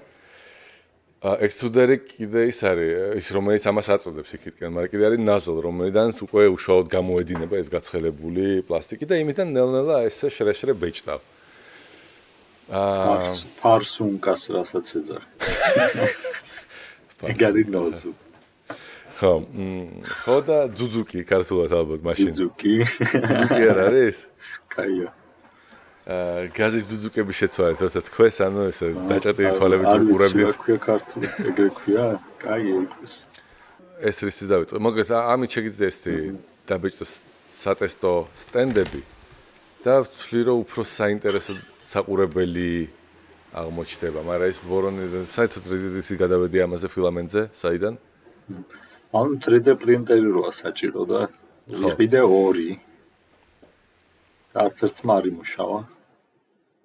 მოგეთ, რაც იდეა არის, შეიძლება შეიძინა რამოდენიმე 1000 ან არა, სადღაც $1000 უკვე შეიძინა მზა, მაგრამ აი იმის მუღამ იმდან გამიხადა რომ ხო, მოგეთ ის მეორე პრინტერი როგორ გავარემონტე, ის ძველი მაზებოდი ჩავსვი, რომელიც კომპიუტერიდან მაინც მართავდა და ეხლა ორიო ისა მაქვს, ან სტანდარტული ვიყიდო მაგისი, ან ვიყიდო მაზებოდი, რომელსაც firmware-ს უნდა დავუკომპილირო თვითონ, მაგრამ სამაგიეროდ უფრო მეტი challenge-ით, უფრო მეტი თავისუფლება მექნება და აი წესით ამ პრინტერებს ვითომ შეგიძლია რაღაცები დაუაპგრეიდო, მაგრამ აი სტანდარტული ქარხნული აპგრეიდებიდან თუ იღებ როგორც წესი მარტო ერთ აპგრეიდზე არის გათვლილი სოფტი. არ არის გათვლილი იმაზე, რომ შენ ყველაფერი დააპგრეიდე და მე კიდე ყველაფრის დააპგრეიდება მომინდა ერთდროულად, რა თქმა უნდა. იქ რაღაც touch sensor-იც დავამატე, რომელიც ესე თითი არის ჩათვალე რკინის, რომელიც ჩამოდის და პუმც ამოწმებს სად არის ბედი. და მაგას ხშირად აყენებენ რაღაც დამატებით სენსორს, რომ მიხვდეს და მაგიდას არ დაეჯახოს. ეგ ცალკე არის კიდე ეს სუიჩები არის, რომლებიც უბრალოდ ფიზიკურად გიზღუდავენ, რომ აი ამის იქეთ აღარ წახვიდე, მაგრამ ის კიდე ცალკე არის ის უფრო ზუსტად რამოდენიმე მიკრონით არა, მაგრამ შეიძლება მიკრონითაც კი, ანუ რამოდენიმე მიკრონი, 10 თუ 20 მიკრონი წესით პოზიციას უნდა იჭერდეს, რომ ანუ მილიმეტრის მეასედებზე არის მოკეთ ლაპარაკი, ან მე 50 მეასედზე მაინც. შეიძლება თეორიულად აქვს, მაგრამ რეალურად არის მეათედი მილიმეტრები თუ მიიღე, აი კაი ვარიანტია. რა თქმა უნდა, იმიტომ შენ პოზიცია კიდე ის პლასტიკი უნდა შეავსო, პლასტიკი. ხო, ანუ კი 0.1-0.2 მილიმეტრიანი ისინი თვითონ ნოზლები ხო არსებობს და. მაგრამ რო იცოდეთ, აი ნახე, ეგეთი ისე მაქვს უკვე გაკეთებული. ეს არის დადიზაინებული ორი ბოლოთი. ჩემი ძველი რეკორდერი რაც მაქვს, ანუ ჩვეულებრივი სტერეო შესასვლელი სადაც აქვს მიკროფონის. ვიფიქრე რომ ორ მონოდ გავხლიჩო. ორი მონო მიკროფონი თუ შევაერთე და ერთი სტერეო გამოვუშვი, მაშინ შემიძლია ორი კაცი ჩავწერო პატარა რეკორდერით ძალიან ესე იაფად. და პრინციპში ძალიან კმაყოფილი ვარ რომ შემეკრა და ამის გაკეთებაზეც ვიწვალე. ერთი დღე დავხარჯე, ხალხი მიყურებს და ეს რა გიჟობაზე ვხარჯებ დროს, მაგრამ ძალიან ვიხარი ისე მოკეთ.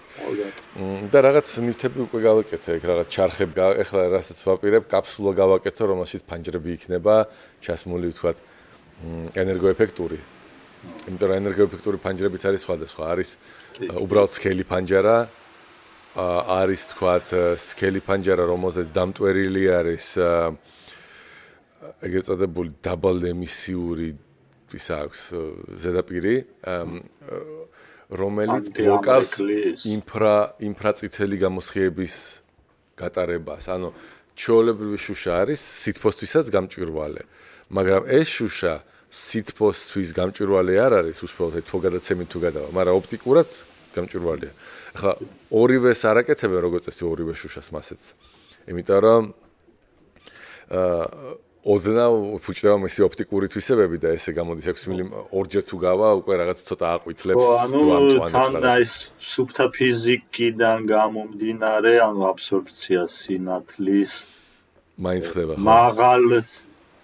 მაღალი ენერგიის სინათლე უფრო ადვილად შთანთქმება წესით. ანუ შენ ინფრაწითელი შთანთქმელი შუშა თუ გინდა ის სავარაუდოდ ისეთსაც ხილულ სინათლესაც შთანთქავს და რაღაც გათვლები იყო რომ ის გეუბნება რომ ეს ერთი ზედაპირი შეიძლება ორიც დამტვერო თუ ძალიან ცივი ადგილია და ეს ამცირებს სადღაც 75%-ით ამცირებს ღამის განმავლობაში სიცხეს კარგვას იმიტომ რომ იქ როგორც წესი კამერები გაქვს ხო და ეს რასაც შვები შენ კამერებს შორის კამერებს რა შუშებს შორის ხაერი რო არის იმას არ ათბობ და ამაზეც მოგეთ ცალკე ვიდეოს გავაკეთებთ ალბათ უფრო დეტალებში რომ ჩაურმავდეთ მცველებზეც გავაკეთებთ და 3D პრინტერი მოგეთ მაგით უნდა შევიძინოთ და რა ის თქვაც მინდოდა რა აი ეს ჩალიში პრინტერზე იმდენად დამაინტერესა რომ მომინდა მეტი გავიგო მაგას და აღმოჩნდა რომ პლასტიკებიც კი სხვადასხვა და ეს ტექნოლოგია თვითონ არის მე მგონი 70-იან თუ 80-იან წლებში უკვე ქონდათ რაც არ ქონდათ პლასტიკი რომელიც ადეკვატურ ტემპერატურებზე ეს პლასტიურიც არის და რაღაცა შეგიძლია მაგით ბეჭდო და აი ქიმიური წარმოების განვითარებასთან ერთად ეხლა გაიაფებულია ისე ეს პრინტერები რომ თქვათ 10 წლის და 20 წლის წინ როცა ღირდა ეს პრინტერები 20 და 30000 დოლარი ეხლა შევიძინე გამოდის შესაკეთებელი $100 მაგრამ ის შეიძლება ნახმარით შეიძინო მაგ ფასად საკმაოდ ის მისაღები მანქანა რომელიც ძალიან ზუსტ რაღაცებს ვერა მაგრამ თქვათ 2-დან არა 5 მმ-ზე უფრო დიდი რაღაც ნაწილები საკმაოდ კარგად შეგიძლია დაბეჭდა მაგალითად ეს რა არის ეს არის ლინზის თავსახური თავისი ზამბარაც ერთიანად იბეჭდება და შეგიძლია უკვე კამერას მერე დაახურო რატომ გავაკეთე წითელი თავსახური არ ვიცი ეს ალბათ რომ კიჩი მაინც ვიცი რა ხო ბოდიში რა სამობლოი შემდეგ და მინდოდა მეტრაბახა რომ 3D printing-ის ფირმაში ვმუშაობ და შემდეგ რომელიმე გადაცემაზე მოვყვები ხო იქ ბევრნაირ ტექნოლოგიას ხმარობენ ჩვენი პრინტერები და არის სხვადასხვა მათ შორის ლაზერული და ის ძალიან წვრილი დეტალების გაკეთებაც გახდა პლასტიკისგან თუ მეტალისგან გაჩნია მეტალისგანაც ბეჭდავს გვაქვს ისეთებიც კერამიკისგან ბეჭდავს ჩვენი პრინტერი ერთ-ერთი და დანარჩენი პლასმასი უფრო ოღონდ სხვადასხვა ზოგი შედუღებით ანუ ფხნილისგან და ზოგი ასეთ ფილამენტიდან და თქვენ აწარმოებთ თვითონ მაგას თუ კი პრინტერი იმინა აწარმოებთ ჩვენ research and development-იც გვაქვს ანუ ვქმნით საინტერესოა ვიგონებთ აღმოვაჩენთ და მე ვაწარმოებთ მე გამიჩნდა ახლა ერთი იდეა იმასთან დაკავშირებით რომ ვორონს აქვს მრავალი ფილამენტის შეყვანის თავისი მოდული კი ხო და რაც მომეჩვენა სისულელე მან რაც საკეთებს ანუ იქ ნოზლიდან იღებს მთელ აი ბაუდენ ტიუბში უკან ატარებს თითქმის რა ვიცი 20-30 სანტიმეტრი შეიძლება 50-იც უკან უნდა გამოატაროს და მერე შეიყვანოს ახალი და ესე დადის და ამ დროს მეთქი იჭდებოდა პირდაპირ ჭრიდეს და ახალი შეყავდეს მაგის უკან ესე რო აწვებოდეს და უბრალოდ სლაისერში მაშინ მოგიწევს იმის კომპენსაცია რომ მოჭრას წინასწარ სადაც აი დამთავრდება და რაღაც აი მაგაზე ვიფიქრე რომ მასეთი ხო არ ვეცადო მე ვეწვალო ავაწყო და გაიჭედება ძალიან მალე ჩემი აზრით მე არ მეჭედება მე ესე ხელით ვტენი ხოლმე ესე მე ეკონომიური კაცი ვარ და ამიტომ ვაჭრი იმ ფილამენტს და ესე შემდეგს ვაყოლებ ახლა ბოლომდე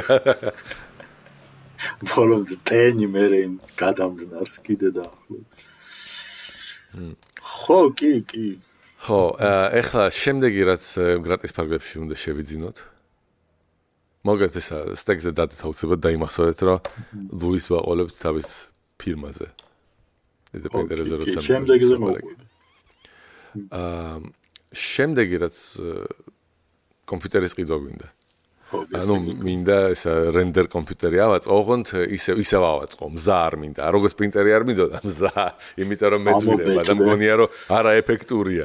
მგონია რომ ესეც ანუ ვერ გადავწყვეტე ჯერ ერთი პლატფორმა, რომელ პლატფორმაზე ავაწყო. მე სავარაუდოდ პროცესორს და იმას ვიყიდი ამ გრანტიდან და დაანჩენებს, ვიდეო კარტას ალბათ და შეიძლება ეს ძვირი რაც არის, ის მოწყობილობები.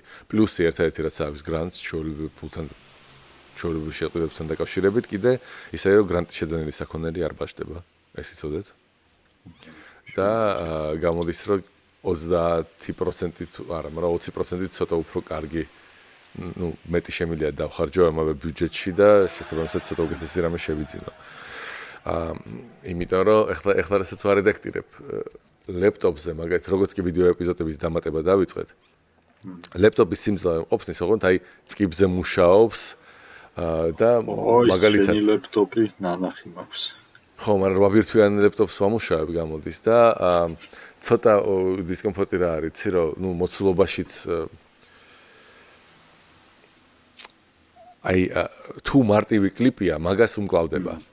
თუ კლიპში ემატება რამოდენიმე ვიდეო, რომელიც უნდა ჩაჭრა და დაამონტაჟო, მაშინ იწყებს, ხო, აი მაშინ ხვდები, რომ ამისი კი კარგი აქვს ყველაფერი მონაცემები ფორმალურად, ეს ვიდეო კარტაც კარგი აქვს, პროცესორიც კარგი აქვს, მაგრამ ერთ ვიდეო ნაკადზე არის მორგებული კარგად. აი ორიც კი როგორ არის, იცი, აი ორიც კი აი თქვა ერთის ზემოდან თუ დავადე ზუსტად ანალოგიური ნაკადი.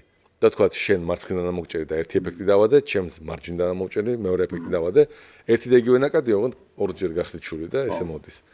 უკვე იწყება ძალიან დიდი ფიქრი და ახლა წარმომიდგენია ბევრ ვიდეოს როცა გადავიღებ და ვეცდები დავამონტაჟო ერთ კინოში, როგორი წვალება იქნება, ამიტომ ჩავთვალე რომ რენდერ კომპიუტერი გამოადგება ჩვენ პროექტს მეცნიერებას ყველასათვის. და მთავარი რის გამოც ეს საერთოდ დავიწყე, სითბო უნდა დავინახო პირადად, აი უშუალოდ და პრედატორის ის. ამიტომ პრედატორის ხედვა. კი. ესეთი ჩინური თერმული სკანერი ვიპოვე, პარამეტრებით საკმაოდ ნორმალური აღმოჩნდა, თავის დიდი ქარხანაა. მივწერე სხვათა შორის ყველას, რომ მეთქი ფასდაკლებს თუ გაიგკეთებთ და კი, აუცილებლად გიპასუხებთ, აგერ sales department-ს დაგაკავშირებთ და sales department-ი ზდუმს. მაშინ თქვი, რომ ჯანდაბა თქვენ თავს. დავრეგისტრირდი ტაობაოზე, ანუ ჩინური ყიდვების პლატფორმაზე და შეიძლება ცოტა უფრო იაფიც არსებობს, მაგრამ AliExpress-ზე უფრო იაფი გამოდის ეგრე ყიდვა. AliExpress-ზე გამოდიოდა ეს მოდელი, მე მგონი $750 ღირდა. შეიძლება 800-იც და ტაობაოზე 550. არის საკმაოდ განსხვავება. ხო, ჩემთვის არის ხო რა. არა, ნახევარი ფასის ნახევარს. მესამედია. მესამედი. უბრალოდ აი კიდე რაღაც საიტი იყო, სადაც თვითონ უფრო ნაკლებად მოგცემენ მაგას რაღაც $400. მაგრამ მე როგორც მივხვდი DHL-ით აგზავნიან და DHL-ით რადგანაც აგზავნიან, მე ცოტა shipping-ზე იწყება პრობლემები, იმიტომ რომ $150 მე რაღაც მე იწყება, რომ თერმული სკანერები არ არის თვლად თერმული სკანერები შეიძლება იყოს ეს პრობლემური ტექნოლოგია, იმიტომ რომ მაგალითად შტატებში თერმული სკანერების ესე გაყიდვა შტატიდან გატანა არ შეუძლიათ. არის შეზღუდვა, მაგალითად არ უნდა იყოს 10 Hz-ზე უფრო დიდი refresh rate.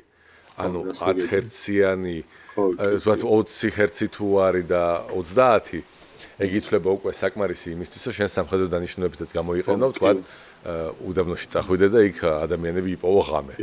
ამიტომ მაგაზე არის დაძაბვის კამერასავით დააყენებ იქ და დააგვირდები თუ ღამე. წესით მაგაზე არ არის გათვლილი, ეს არ არის სამხედრო, კიდე ხედავთ როგორ მოწყობილობა, ხო, სამხედრო არც არის, მაგრამ შტატებში რეგულაციის თანახმად 10 Hz-ზე დიდი, ეხლა ამას აქვს 9.95. 10 Hz-ზე დიდი თუ აქვს გარჩევა, მაშინ refresh rate, ანუ frame rate, ასე იგი, რა ქვია მაგას. 10 ჯერ 10 სურათს წამში თუ აგზავნის და მაგაზე მეტი თუ არის, ანუ 30 თუ აგზავნის, თად უკეთესი. მაშინ მოძრაობასაც კარგად ამჩნევ უკვე და ითვლება, რომ შენ უკვე შეგიძლია ეს გამოიყენო სამხედრო დანიშნულებით, ან რაღაც ესეთი პარა სამხედრო დანიშნულებით, ამიტომ იბლოკება და მაგის გამო თითქმის ყველა ყველა საიტი საერთოდ ზოგადად თერმულ სკანერებს აღარ ყიდის, იმიტომ რომ მიდი და ზდიე მე რაღაცა იქ პრობლემა. ანუ ეხლა ეს ოთახის ტემპერატურაზე მოქმედებს მაქსიჩქარით და შენ რო აი ჯაველინებში როგორც არის რომ გააციო, თქვათ, სენსორი, ხო? ალბათ გაიზრდება მისი ეს და აი მე ალბათ რომ შენი ესეთ იაფს იყიდი და მე შეგიძლია თეორიაში გადააკეთო. ანუ თქვათ ის სენსორი გაუციო. მე უფრო მგონია რომ აი ტერორისტული მიზნებისთვის რო არ გამოიყენო მაგისთვის. ხო, არა, კი, ეს და მაგისთვის იქნება ზუსტად რომ ისინი რაღაც მოდიფიკაციას გააკეთებენ, რაც ღამე უბრალოდ მე იმ დრონით იფრენენ და რაღაც იმებს ჩაყარიან. მე მაინც მგონია რომ თუ მაგის თავი გაქვს რომ ეგეთი მოდიფიკაციები აკეთებ, მაშინ პირდაპირ ჩინეთიდან შეუკვეთებ სენსორებს და პლატებს გააკეთებ. შეიძლება ვიღაც იყოს სპეციალისტი, უბრალოდ არ კონდეს ეს მასალები და ეგეთ სენსორებს იყიდი ხო და იმის საწყობას რაღა უნდა დივარზე მიაბავდა ეგ. მოგეთ რატომ შევარჩიე ეს ვიდეო? ეს თერმული სკანერი, იმიტომ რომ მას აქვს ბატარეა ეცვლება თუ ამჩნევთ, წერს SD კარტებზე იმეილს, აქვს ოპტიკური და ესეთი შედარების გასაკეთებელი რაღაც ორი სკანერი, აქვს ორი კამერა, აქვს მაკრო ლინზის დასამაგრებელი ცოტა. ამაზე უკეთესი კლასის ორჯერ უფრო ძვირი ღირდა და უკვე მაგის ფული აღარ მქონდა ნამდვილად. არც გრანტის გარეშე. მუშაობს -40-დან 400-მდე, აი იმისთვის რისის გაკეთებაც მინდა საკმარისად თავსებადია.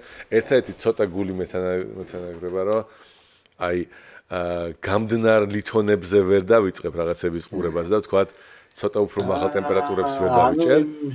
დამურული შუშა უნდა მიადო წინ ალბათ და კალიბრებას გააფუჭებ, ეგრე ჩემო კარგო, ეგრე დამურული შუშით. დას გააფუჭებ.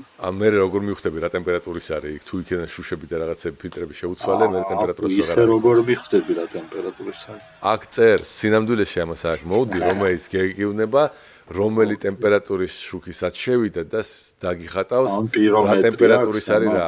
პირომეტრი ქვია მაგ ხელსაწყოს. ოღონდ ის პირომეტრი უბრალოდ ერთ წერტილში აკეთებს და ეს მთელს სენსორზე უშვებს ამ ალგორითმს და გიკეთებს პატარა რუკას ამ ტემპერატურული და მე გეუბნება თქვათ ყველაზე მაღალ ტემპერატურას გიწევს და ყველაზე დაბალს. ხო. ან არის რაღაც არეში რა ტემპერატურა არის მაგას გეტყვის თუ დაგჭირდება. რამოდენიმე გრადუსის 1000-დები ქონდა სპეციფიკაციაში, ხო? ეს ტემპერატურული გარჩევის უნარიანი. კი, საკმაოდ გარჩევის უნარიანი მოქონდა. რაც შეეხება აი ყველაზე მნიშვნელოვანი პარამეტრი ალბათ აი ეს არის 320 ანუ ინფრარედ პიქსელს. იმიტომ რომ ჩვეულებრივი პიქსელები ცოტა მეტი აქვს. ოპტიკური, მაგრამ ეს არ არის მთავარი არის, რამდენად დიდი მატრიცა გაქვს, რომელიც უშუალოდ ინფრაწითელ გამოსხივებას იღებს და აი მაგალითად ყველაზე იაფი რაც შეიძლება იყოს AliExpress-ზე ნახოთ ან ისე ხო? იქ ნახავთ რომ შეიძლება იყოს 30-30-ზე. რო აი რაღაც კიტები, ესე იგი 30 წერტილი 30 წერტილზე გასაგებია რომ ძალიან მიახლოებით ინფორმაცია არის. ამ შემთხვევაში ეს არის 320-240-ზე ერთ-ერთი ყველაზე კარგი რაც ვნახე. ამერიკული ანალოგიები შეიძლება კიდევ ერთხელ ამბობ, ამერიკაში თუ ხართ, მაგრამ შტატიდან გატანა არის აკრძალული, შეიძლება თვითმფრინავშიც კი არ აგატანინონ, ისე ვერ ისევ, რომ აი ამერიკაში ვიყიდო ჩამოვიტანო. და უფრო დიდი პრობლემა კიდე რაც გექნება, ნუ ძვირებია. აი ეს თუ თქვათ ახლა არ ვიცი რა ჩამოვა, უკვე შეუკვეთე, მაგრამ ეხლა ველოდები. $550 ვიცი რომ ჩამოვა ამ გარჩევის უნარიანობით. ანალოგიური ალბათ აი ფლუკის რომ ეყიდა ფლუკი კი ეს ფლაქს რაღაც ფლუკ არის მე მგონი. ის ღირდა ამაზე უარესი ალბათ ნახევარი გარჩევის უნარიანობა $700-800. კი უფრო ფენსი არის, კი უფრო გავს ფოტოაპარატს ალბათ რაღაც თავისი სოფტი აქვს, პროპრიატორი და რაღაც, მაგრამ ნუ მაინც. კიდე რაც არის კარგი, ამას აქვს USB ინტერფეისი და შეგიძლია ამუშაო როგორც ვებკამერა. აი მაგას უყურებდი ზუსტად რომ Wi-Fi და მიხარო და გულის სიღრმეში რომ მაგრამ თავარი აი იმედია უფრო მაღალი ხარისხით გადაიღებს ვიდრე ეს იმიტომ რომ ეს ეკრანი აქვს თავისი ზედ და ეგ პატარა არის ალბათ სავარაუდოდ 320-240-ზე ალბათ არის ეგ SD კარტაზე რაღაცას იწევს არ ვიცი ჯერ მოგეთ როგორც კი ჩამოვა მაგაზეთ ვიდეოებს გავაკეთებ სინამდვილეში ხო წელი ჩაი შეიძლება მეორეს ავიღებ, რომელსაც ცოტა უფრო მაღალი ტემპერატურული დიაპაზონი აქვს, ცოტა უფრო დაბალი გარჩევის უნარიანობა და უფრო მაღალი FPS-ი, არ ვიცი რამდენად ღირს ამის გაკეთება, მაგრამ მოგეთ ბევრი საინტერესო პროექტი შეიძლება მაგით ნახოთ. მოგეთ აი ეგეთი არის ჩვენი ის რის შეძენას ვაპირებთ და რის გაკეთებას აი ესე მე ვიზუალურად სურათებით ახლა კიდევ ერთხელ ანუ სტენდისთვის აი სამაგრები საკიდები უკვე დავიწყე ბეჭდა სატესტოდ და ალბათ ცოტა უკეთეს მოდელსაც შევიძენ ვიდრე ეს რაც ახლა პრინტერი მაქვს. მართულების სადენების გაცხელებას მიწერია? ფუბრ დიაპაზონი. ძალიან საინტერესოა, ხო, ტაიპოების მამა ვარ ალბათ და დედაც. ეს თქვათ აი აქ მარჯვენა სურათზე შეგიძლიათ ნახოთ, უშუალოდ კარის თქვათ ძირიდან რო ჟონავს სითბო, რამდენად აციებს იატაკს გარშემო და მე ესო დაბლოკო კი, აი თვითონ ღარი ცივია, მაგრამ უკვე წინიდან თქვათ ნაკლებად. ეგრე მაქვს სააბაზანოში, ანუ როცა ბალკონის აივანი როდესაც ღიაა ზამთარში, თქვათ და უბერავს, აი იატაკი არის თბება, ესე არის გაკეთებული, რომ იატაკის ქვეშ არის გამათბობელი და აი პირდაპირ სველ ფეხებში გირტყავს და ეგრევე ის ცივი ჰაერი. ну, ალტერნატიულ ენერგიებზე ვიტყვით, იმიტომ რომ თქვათ, უბრალოდ ну, მისაღებია იმდან პოპულარული რა უნდა თქვა, მე მგონი ის ენერგოეფექტურობაზე ვერაფერს ვეღარ იტყვი. უბრალოდ კიდევ ერთხელ არავურიოთ, რომ ენერგოეფექტურობი არ ნიშნავს, რომ ხარ ალტერნატიულ ენერგიებზე. შეიძლება იყოს ძალიან ენერგოეფექტური და ძალიან არაეკოლოგიური ამავდროულად. და გლობალურ მასშტაბში შეიძლება იყოს არაეფექტური. აი საბჭოთა ის კორპუსების როგორ რეკონსტრუქციას უკეთებენ აქ პოლონეთში. იმიტომ რომ აქაც იგივე მასალებისგან ააშენეს ეს რაღაც რკინა-ბეტონი 50 მილიმეტრიანი ძალიან თხელი და აი სითბოს ატარებს ძალიან ისე და აქ 80-იანებში ნუ რომ მიხდნენ რომ ვერ დაანგრევდნენ ამ ყველა კორპუსს და ახალს ვერ ააშენებდნენ, უბრალოდ პლასმასის ისინი შემოკრობა დაიწყეს ზემოდან. და ახლა ყველა ესეთი ხრუშოვკა და რაღაცა სპენოპლასტის ეს ამხელა ამ სისქის 9 მეტრიანი ხანდახან. მაგაზე ვილაპარაკებ ალბათ, იმიტომ რომ პენოპლასტის სინამდვილეში აი სამშენებლო პენოპლასტი მისი ერთ-ერთი მინუსი არის ის, რომ ძალიან კარგი აალებადია. გარედან შეიძლება შენობაზე გამოიყენოს, მაგრამ შიგნით კი არა, გარედან არის, ხო, ანუ გარედან რაღაცნაირად არის ბეტონში ან გიფსში არეული რაღაცა ესეთი მაგრამ თბო ხო და მაგას აკრობენ.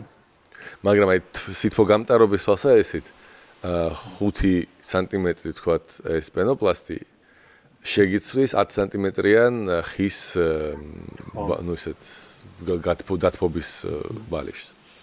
ხო, აქ მარჯვნიდან ახლა ხედავთ რომ არის გაკეთებული. ну შუშებსაც შევისწავლეთ მარცხენა ოფისთან ჩანს. უსაფრთხოებაზე ვილაპარაკებთ. ენერგიის დაგროვების რაღაც ძალიან ეგზოტიკურ რაღაც მექანიზმებზე ვისაუბრებთ აუცილებლად და ძალიან მნიშვნელოვანია მზის პანელებზე ვისაუბრებთ იმ კონტექსტში, რომ ვნახავ ვეცდებით დავაყენო საერთოდ და ვნახო გამოდის თუ არა თბილისში მაგის დაყენება, როდესაც ხარ თქვათ, როგორც აი ამ შემთხვევაში სადაც მე ვარ, ეს არის სამსართულიანი სახლი. სამსართულიანი სახლი ნიშნავს, რომ სადღაც 200 კვადრატული მეტრი სახურავი გაქვთ მეზობლებს. ну, რამდენი 10 ოჯახი ხართ, თქვათ, ხო? why on top. აი 10-ს არ უნდა, მაგრამ აი თქვათ 20 კვადრატული მეტრი რო დააყენო მზის პანელები. ხო. თითო ოჯახზე, თქვათ. ხო. ეს გამოდის სადღაც მიახლოებით ვიცი რამდენიც გამოვა, ლუი.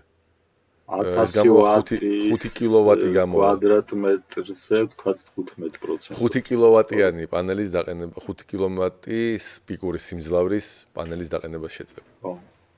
რაც ძალიან, როგორ თქვა, მადი სამღვძრელი არის, თუ ეგეთ პატარა სახლში ცხოვრობ. ის თან ხო შეიძლება იმის გაყიდვა უკვე შუქის. კი, მაგაზე ანუ ეგ მაგისტვის არის ალბათ უფრო შენ პიკურ საათებში გაყიდი 5 კილოვატი კაია. თელას ვეძახი, მაგრამ თელ კილოვატ საათი რა ვირს? მან ცოტა ისეთი ფაქიზი რეგულაცია გეუბნებიან, რომ იმავე ფასში იყიდიან, რა ფასში წყიდი. უბრალოდ რაფაშიც ყიდიან შენ. ერთადერთი მან მგონია, რომ თვითონ ვერ იაზრებენ იმას, რომ ჩვენთან ხო ეს ტარიფები მოძრავია და რაცა მაღალი ხარჯვა გაქვს, მაშინ უფრო ძვირად ყიდიან და აი აქ გასაგები არ არის რომელ ტარიფით იყიდიან შენგან იმ პატარა ტარიფით თუ იმ დიდი ტარიფით რა. ანუ შენ ვერ აწარმოებ იმდენ ენერგიას, რომ დიდი ტარიფით მიყიდო თელას მე. აწარმოებ, იმიტომ რომ ნახე, მე რაც ნახე, 1 კილოვატიანი, 1 ვატიანი სადგური თუ გაქვს, წელიწადში შენ გამოიმუშავებ, გააჩნია როგორი ორიენტაცია აქვს მზისკენ, მაგრამ ისე ითვლება, რომ 1000-1200 ვატ საათი. ესე იგი 1 კილოვატიანი ბატარეა თუ გააკეთე, კილოვატ საათი. 1200 კილოვატ საათი გექნება წელიწადში სადღაც. ეს რო გაყო 12-ზე, ეს არის სადღაც 100 ვატი თვეში, ხო? 100 ვატ საათი და ის შეზღუდვები ითვლება 130-დან. ამიტომ 2-3 კილოვატი თუ დააყენე, შენ სინამდვილეში აი იმ ტარიფის მოხმარებას გადადიხარ, მოგეთ. ხო, ანუ ეს არის პიკურ სიმძლავრეზე, მაგრამ პიკურ სიმძლავრეზე რამოდენიმე წუთი მუშაობს ალბათ დღეში. არა, საათი ალბათ. საათი, ხო. ანუ 1000 არა, პიკური, ნუ ხო, არა, კი, მე მქონდა კუთხის კოსინუსია და მასზე ვიღაც ავსტრალიელთან, რომელმაც ისე ფერმაზე დაიყენა და არ მოელოდა რა რამდენად კარგი შედეგები. ანუ თქვა რომ მინუსში კი არა, აი პლუსშია. ხო, რაღაც ისეთი. მაგრამ იქ მაგან როგორც აღწერა, ძალიან კაი პირობებია იქ შექმნილი იმისთვის, რომ აი შენ სახში დაიდგა ისინი ან ფერმაში. ეხლა მოკეთ მე აქ არჩევნის გაკეთება მომიწევს ეგეთ რაღაცაში, რომ დავაყენო მზის ბატარეები, გავაკეთო ეს სახლი ენერგოეფექტური და მაშინ გავთფე დენით. და მაშინ თქვათ მზის, ნუ ფანჯრების გამოსვლა ყველა ვარიანტში მომიწევს, მაგრამ მზის პანელები, სადაც არის 5 კილოვატი რაც ვილაპარაკე, დაჭრება 12000 ლარი, თქვათ, თუ გამოვა. ოღონდ უნდა ექსპერტი მოვიყვანო კიდე. ნუ შეიძლება უფრო იაფად შეძლო და 8000-მდე დაიყვანო. წელიწადში დაბერდება 1%-ით, რაც ნორმალურია, ესე იგი 10 წელიწადში ნუ მე-10-ს დავკარგავ მარტო ენერგიის და ოკეი, ჯანდაბას. მაგრამ ყველაზე მნიშვნელოვანი ის არის, რომ თელას შემიძლია მივყიდო, სპეციალურად მცველი უნდა დააყენო. ეგეთივე მრიცხველი ოღონდ პირიქით. როცა შენ გამოიმუშავებ, შენ თელას ყიდი და მე თელასიდან იყიდი. ან შეიძლება ორმაგი დანიშნულების, რომ თუ თელასიდან გაითიშა ენერგია, შენ მაინც კონდეს ავტონომიური. უბრალოდ შეგიძლია მთლად ავტონომიურად თქვა, რომ იცი რა, მე ყველაფერს თვითონ ვაგროვებ და თვითონ მოვიხმარ, მაგრამ აკუმულატორები ყველაზე ძვირი ნაწილი არის ამ მთელი ტექნოლოგიის და ამიტომ ესე დიდ სქესელში რო ხარ, ეს ძალიან ენერგოეფექტურია. ანუ კი, ანუ ეგ ტექნოლოგია კი გამოდგება, მაგრამ სადმე იზოლირებულად ცხოვრობ, თქვა სადმე სოფელში, აი მაშინ იქ შეგიძლია ბატარეები დაიყენო. ხო, მაგრამ ეს ლითიუმ-იონის აკუმულატორები სახიფათოც არის, იქ ცალკე უსაფრთხოება ჭირდება, ესე მეორე სართულზე ხის იატაკზე ვერ დადგავ რა. ხო, 2 ტონა იქნება. ხო. ადგილი корпуში ვერ შეინახო. ჩემი მეგობარი მუშაობს აი ესეთ პროექტებზე ალტერნატიული ენერგიის გერმანიაში და ამბობდა რომ იქ აქვთ სპეციალური უსაფრთხოების სისტემები, სადაც ეს ლითიუმი არის, მაგას წყლით და ქაფით ვერ ჩაახშობ და ამიტომ იმის თავზე ლამისა იმებს უკეთებდნენ. ანუ პრობლემა რაც შეიძლება იყოს, შეიძლება ამ ლითიუმის აკუმულატორიდან თქვა დიდი სიმძლავრის არის, ხო? ეს არ არის მობილურში რაც გაქვს, ესეთ პატარები. და იქიდან შეიძლება იონების ნაკადი ამოვიდეს და იონების ნაკადი თუ ამოვა, გამტარებლობა გაგიჩნდება და ლითიუმ-იონს შეუძლია ბევრი დენი გამოყოს ძალიან სწრაფად. და ამიტომ მოკლედ ჩართვამ შეიძლება პატარა პლაზმა ანთოს შენთან და ამიტომ ამის თავზე პატარა ეს ქვიშის რეზერვუარი არის, რომელიც ზემოდან ქვიშას აყრის, რომ ეგრევე ჩააქროს. აი რაღაცა ეგეთებს აკეთებენ. ნუ აქ რაღაც ჰიბრიდული BMW იყო 1-2-3 თვის წინ იდგა უბრალოდ შუქნიშანზე და ელოდებოდა იმას, მაგრამ ვერ დაიძრა, იმიტომ რომ გადაუცხელდა ბატარეები და ცეცხლი წაიკიდა უბრალოდ just ისე. მე ყველაზე მეტად მაინც მაინტერესებს აი ადამიანი როგორ გამოჩნდება ამ თერმულ კამერაში. ეგეთი თერმული კამერა თუ გინდა. ჩაირო დაალიო და აქ გაჩნდება ის თერმული კამერები, ანუ მიახლოებით იგივე ფასიღით, ოღონდ ის ძალიან არის ოპტიმიზებული აი ადამიანის ტემპერატურულ დიაპაზონზე. ამიტომ 100-მდეც არ ადიოდა რაღაც. აი იმაზე არის უფრო ისე რომ ვთქვათ. არა, მაგას დაინახავ, მაგრამ იქ კიდე ცალკე არის ესეთი human scan-ები, ცალკე და მასეთი არ ვიყიდე, მაგრამ აქ არ ვიცი რა გამოჩნდება. აქ ახლა 10 FPS-ით ალბათ თბილში ეს რო დალებდა ნელ-ნელა გათბები, მაგი გამოჩნდება. ანუ მე მგონია ეს დაცვას გამოადგება, ანუ სადღაც პარკს მიუშვერ იმას და დაინახავ ტყიდან რა ვინმე თუ მოვა 10 კადრიც გეყოფა წამში უბრალოდ ვინმე ტყეში თუ დაცვა სათმე რაღაცა. სხვათა შორის მაგას აჩვენებდნენ და ციყვის ვიდეო ქონდა გადაღებული ესეთი ნორმალური FPS-ი და 10 FPS-ი და 10-ით არ ყოფნიდა.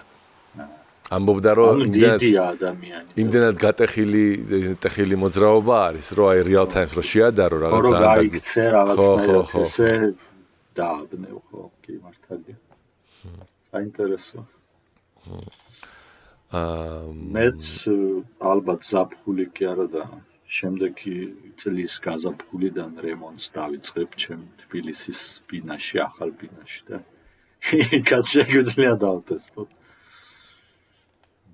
მე მომხრება რომ ტექნოლოგიები წინ მიდიოდეს და ცველებს მოგეთ აი ყველა ამ თემაზე რომელზეც ვისაუბრეთ უსაფრთხოებაზე ცველები ესე იგი ელექტრულ დენს რაც შეეხებოდა ენერგოეფექტურებაზე ფანჯრებზე მაგალითად ფანჯრეს როგორი კონსტრუქცია არის და რას უნდა მიაქციოს ყურადღება ადამიანმა ან ხის ფანჯრის განახლებაზე ან whatever იზოლაციაზე შიგნით რა შეიძლება შეფუთო გარეთ და რამდენი ალტერნატივა არის ყველაფერს ვერ დავფარავ რა თქმა უნდა და არა ვარ ყიდვის აგენტი მაგის ხო მაგრამ ძირითად ნაწილებს მე მგონი ძალიან კარგად შევძლებთ გავარჩიოთ პოდკასტების ფარგლებში და ვაჩვენოთ მართლა ღირს თუ არა იგივე შუში აი ამ დაბალემისიურის მართლა ღირს და მართლა ნელა გაცივდება რაღაცა ეთქვა თუ დავასხი როგორ არის იცი ჩემ იმაში მაგალითად ბინაში ზოგან ეს ბატარეა არის კედელთან და ზოგან არის ფანჯარასთან და აი მაგის შედარებაც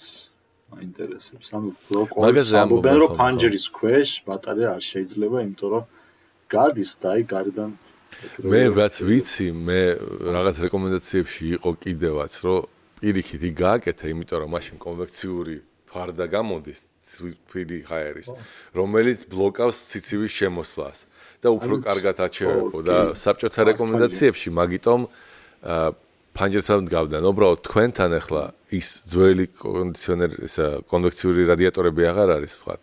და თუ თბილი ატაკი უფრო მგრძნობიარეა და ის დიდ ფართობს აცხელებს. ამიტომ შენ ცხელით თვითონ არაფერი გაქვს, მაგრამ სახში ცხელა და თბილა ყველაფერი. ან კედლის პირველად აი ოფლიანს მეუძება. ან მაგალითად კედლის რამოდენიმე მეტრი, ქვედა მეტრი ვთქვათ, ისე შეიძლება ჩაატანო მილები გათბობის და ისეც ოდნავ თბილია კედელი, მაგრამ საკმარისია იმისთვის, რომ მართლა დაგცხეს, იმიტომ რომ საუნებს აკეთებენ ეგრე და არავითარი ცხელი და ეს დამწვარი არაფერი არ იქნება. ან გექნება ძალიან ცხელი რადიატორი, როგორც ეს ჩვენთან მიღებულია, ძალიან ცხელი რადიატორი, რომელიც ცხელია, მაგრამ მაგის ხარჯზე ათფობს, რომ აი ის ძალიან ცხელია და შესაბამისად ენერგიას აი ეს სოფლის ხის სახლებში მინახავს ესეთი 4-5 იყოფა ხოლმე და ეს ამ სადაც გადაიკვეთება ისინი კედლები შიგნით არის ჩაშენებული ღუმელი მანდ და იქ მილებით ესე კედლებში გადის და ამ სახლის გარშემო ესე და ერთხელ აანთეს შემოდგომა იყო რაღაცა და ექსად გახდა ეს არის აღმოსავლეთ პოლონეთში ვახე ბელორუსიის და პოლონეთის საზღვარზე იქ სოფელში ეს სახლი პაპის თვითონ გაია, ძალიან დაცხა ეგრე 5 წუთში გახდა აბანო. პაპის სახლში რა გინდოდა ბიჭო შენ? აუ სოკოზე წავედით და იქ. პაპის სახლში შეხვედით. არა, ნუ იმის დამპატიჟა იმის პაპი. მე მეგონა, ბიჭო მე პაპი იმ პაპში ამერი, ისიც ხო პოლონელი იყო, გახსოვს? არა ხო. წინა პაპი. ადა ის გვაჭრომეს რაღაც უცნაური პოლონური მუზი.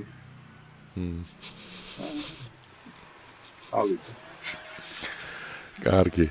ხო და მოგეთ აი ამ ვიდეოების გაკეთებას ვაპირებთ.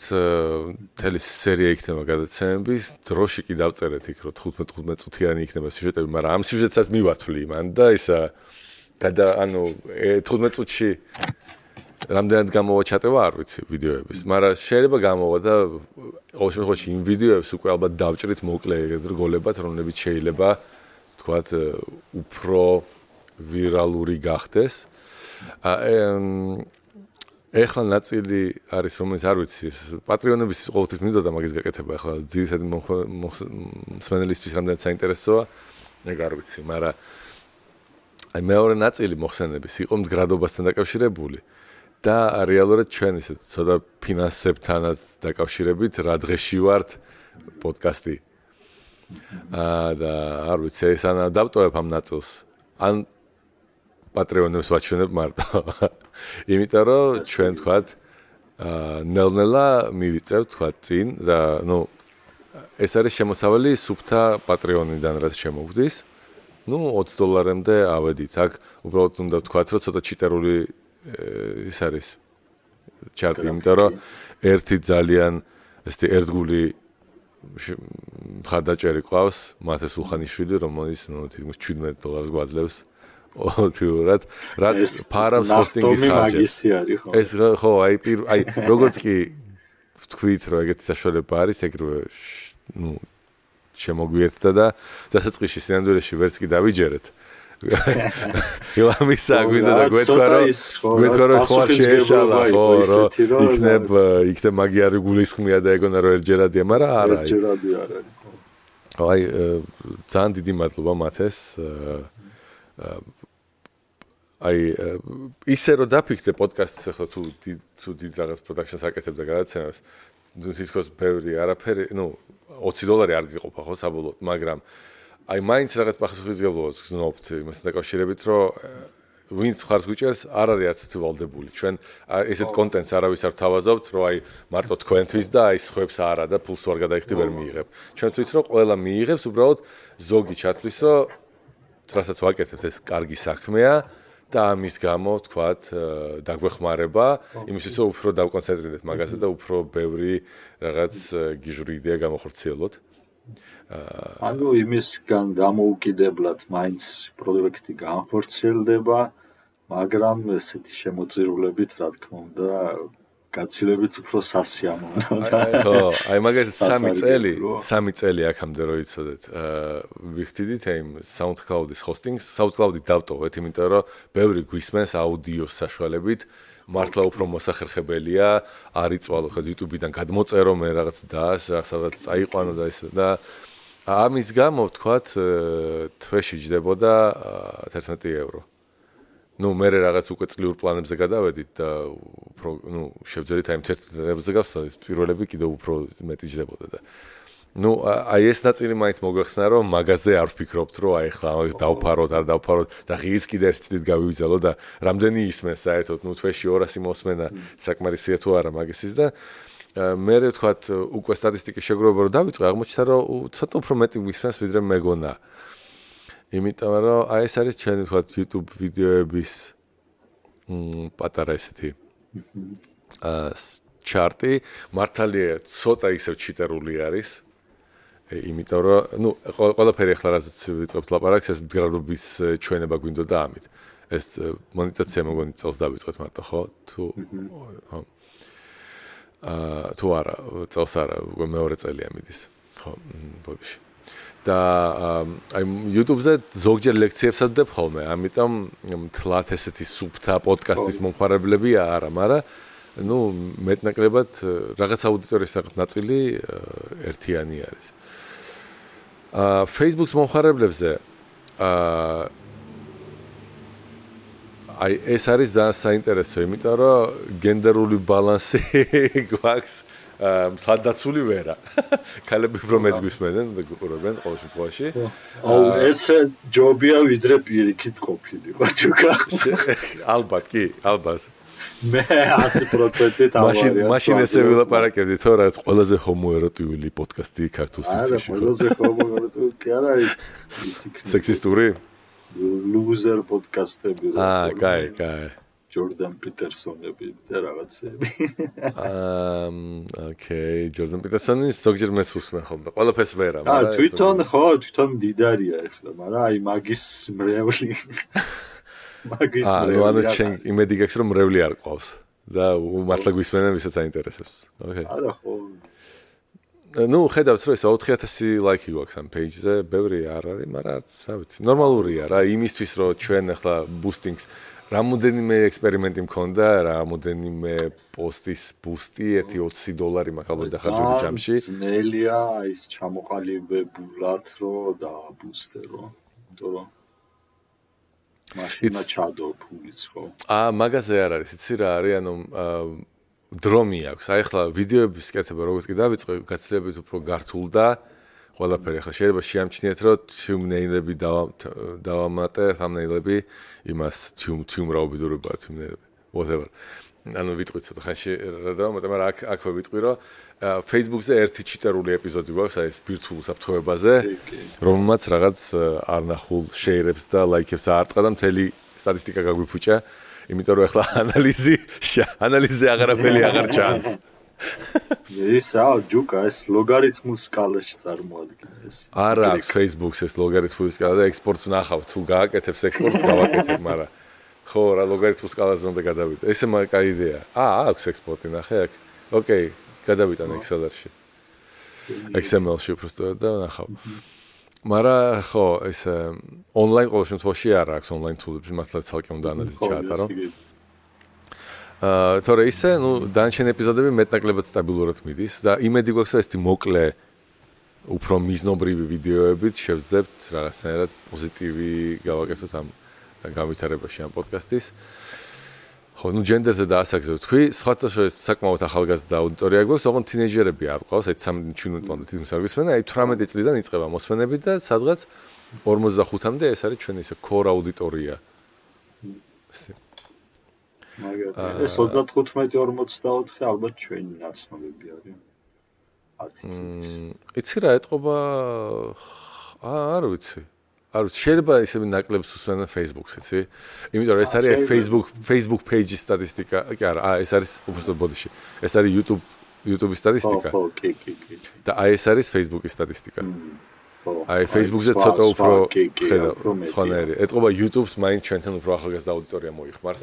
ხო, ანუ Facebook-ი ასადრე Yahoo როც იყო პენსიონერების საიტი, ახლა Facebook-ი ხდება ნელა პენსიონერების საიტი. ხო. და ოდნოები ხო, ოღონდ უფრო პრადვინდებისთვის. ხო, კი.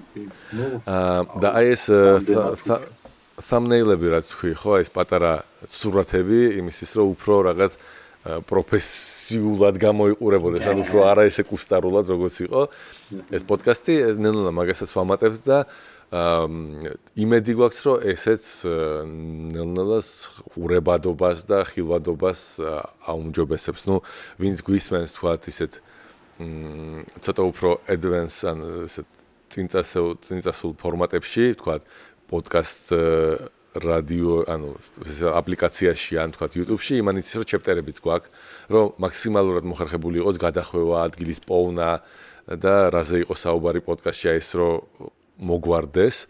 იმიტომ რომ გძერი პოდკასტები გვაქვს, მაგრამ სამაგიეროდ ვცდილობთ რომ მეტნაკლებად ორგანიზებულები გავხადოთ. ახლა ცოტა ნაკლები დრო მაქვს ახლა იმ გაგებით რომ ლექციები ძალიან რაღაც ინტენსიურად დამეწყო და 4 დღე კვირაში დაკავებული მაქვს. მაგრამ ნუ იმედი მაქვს რომ აქეთკენ წავა ყველაფერი და აი ნელ-ნელა ზრდის ტენდენციებსაც ხედავთ. აი ეს view-ების ეს ნუ რაღაც ანალიტიკას ვაჩვენებ ახლა. ნუ სტაბილურ რაღაც იმაზე ვართ რა გასულები რომ ძალიან ინტენსიურის და ახლა ექსპონენციალური არა გვაქვს, მაგრამ ისეთი წრფივის და ჯერჯერობით გვაქვს. მე მგონია რომ როდესაც რიცხვი რამდენი პოდკასტია და რამდენი ყოველდღიურად რამდენი ჩნდება და მთელი პოპულარიზაციის კანალები ეს რამოდენიმე ათეულ პოდკასტს აქვს ოკუპირებული და ამ შენ პოდკასტის პოპულარიზაციასაც ვერ მოახდენ. ну რაღაცნაირად იცი რა აი ეს სლაიდი როდის ზაფხულში წარმოადგენთ ხო და ну მაშინ 630 გამომწერი ყავდა მაგრამ ეხლა ყავს უკვე გეტყვი ახლა მეცადე რაღა დაგიმალო და ყველაფერს გეტყვი მეცადე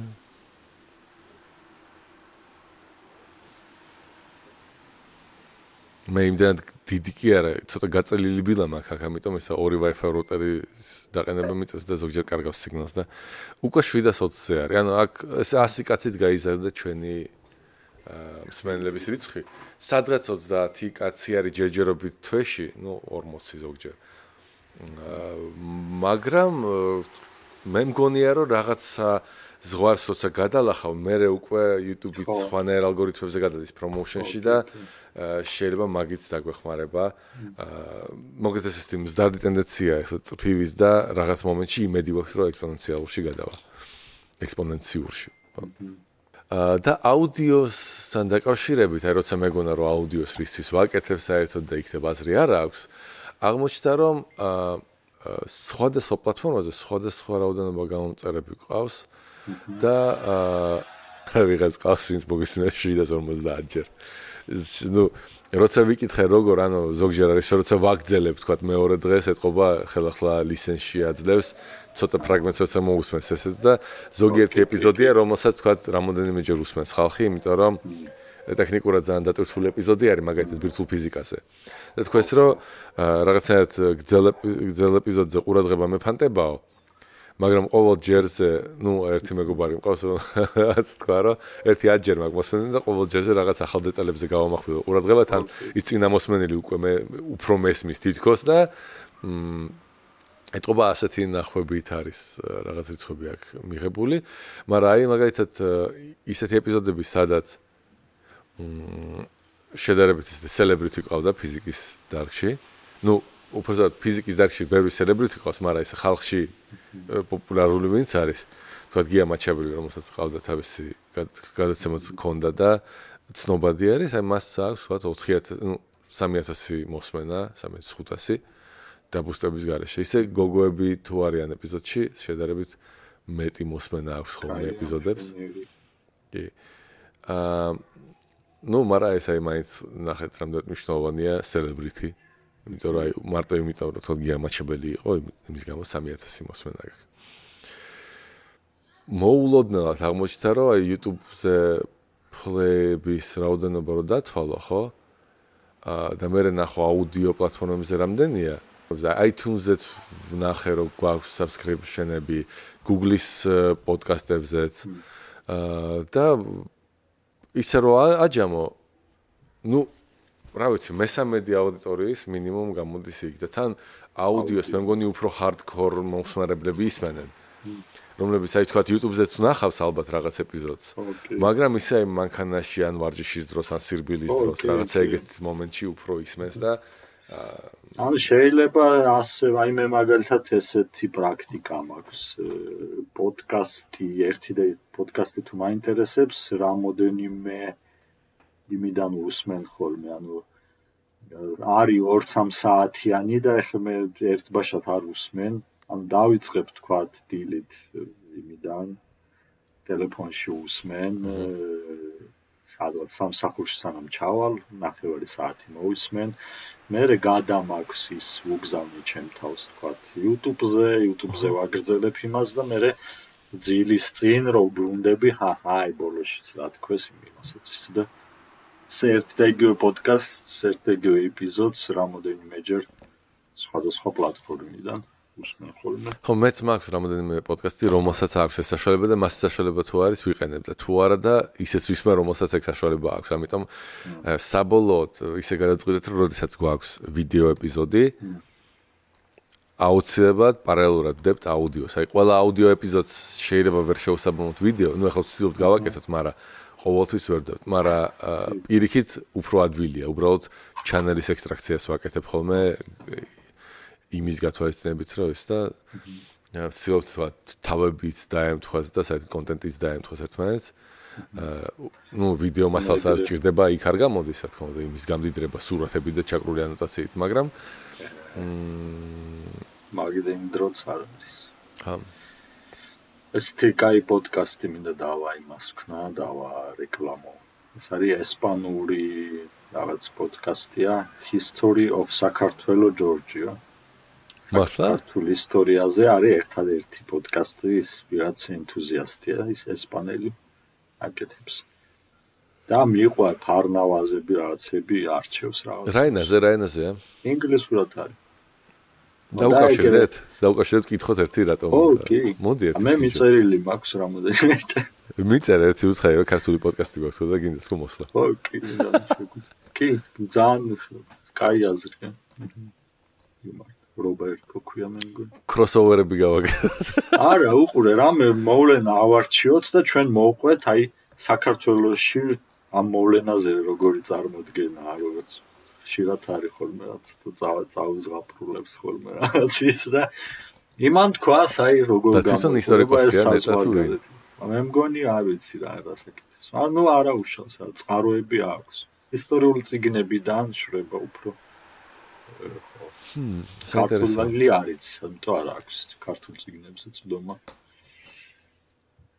მე ვნახე რამოდენიმე ქართული პოდკასტი ფოტოშორის და იქ იყო რამოდენიმე კარგი, საინტერესო ეპიზოდი ქართულ ენაზე და დამწერლობაზე თუ გახსოვს. მე მგონი გიგდები შენ. და მე ძალიან მომწონს ქართულ იმაზე თუ არის ხოლმე ისტორიაზე და ეს. მოგეთ პოდკასტს ქვია რუსთაველი რეიგან. აეროპორტიდან აეროპორტამდე არის ეთყობა აღებული, იმიტომ რომ ისა არ ვიცი შეიძლება მოგეთ ერთი არის ავიატორი და ძალიან ვიხალისე რა მეორე შეიძლება და რაღაც გადაცემები არის საკმაოდ საინტერესო და ჩაგიგდო რუსი რა ქვია კიდე ერთხელ მაიცადე ჩაგიგდო რუსთაველიდან რეიგანამდე რუსთაველი რეიგან ეგრე ქვია მოგეთ ამაზე მე მგონი საკმაოდ ვილაპარაკეთ დღეს დიდი მადლობა რომ გვისმენთ, დიდი მადლობა რომ ჩვენი ერთგული მსმენელი ხართ, დიდი მადლობა რომ გვიყარხართ და დიდი მადლობა რომ გიყვარვართ ჩვენ. ყველას კიდევ ერთხელ ჩვენი ღრმა პატივისცემა და ისევ დიდი მადლობა უკვე ჩვენ პატრიონ მხარდაჭერებს და აი ესეთი ეპიზოდი გამოგვივიდა, ახლა აწი დავშლით მაგას და კიდე ახალ სიუჟეტებს უკვე თითოეულ თემას განვავცებთ, რომელსაც გადავწვდით დღევანდელ საუბრისას. მადლობთ რომ გვისმენთ, თქვენთან იყო მეცნიერება ყველასათვის.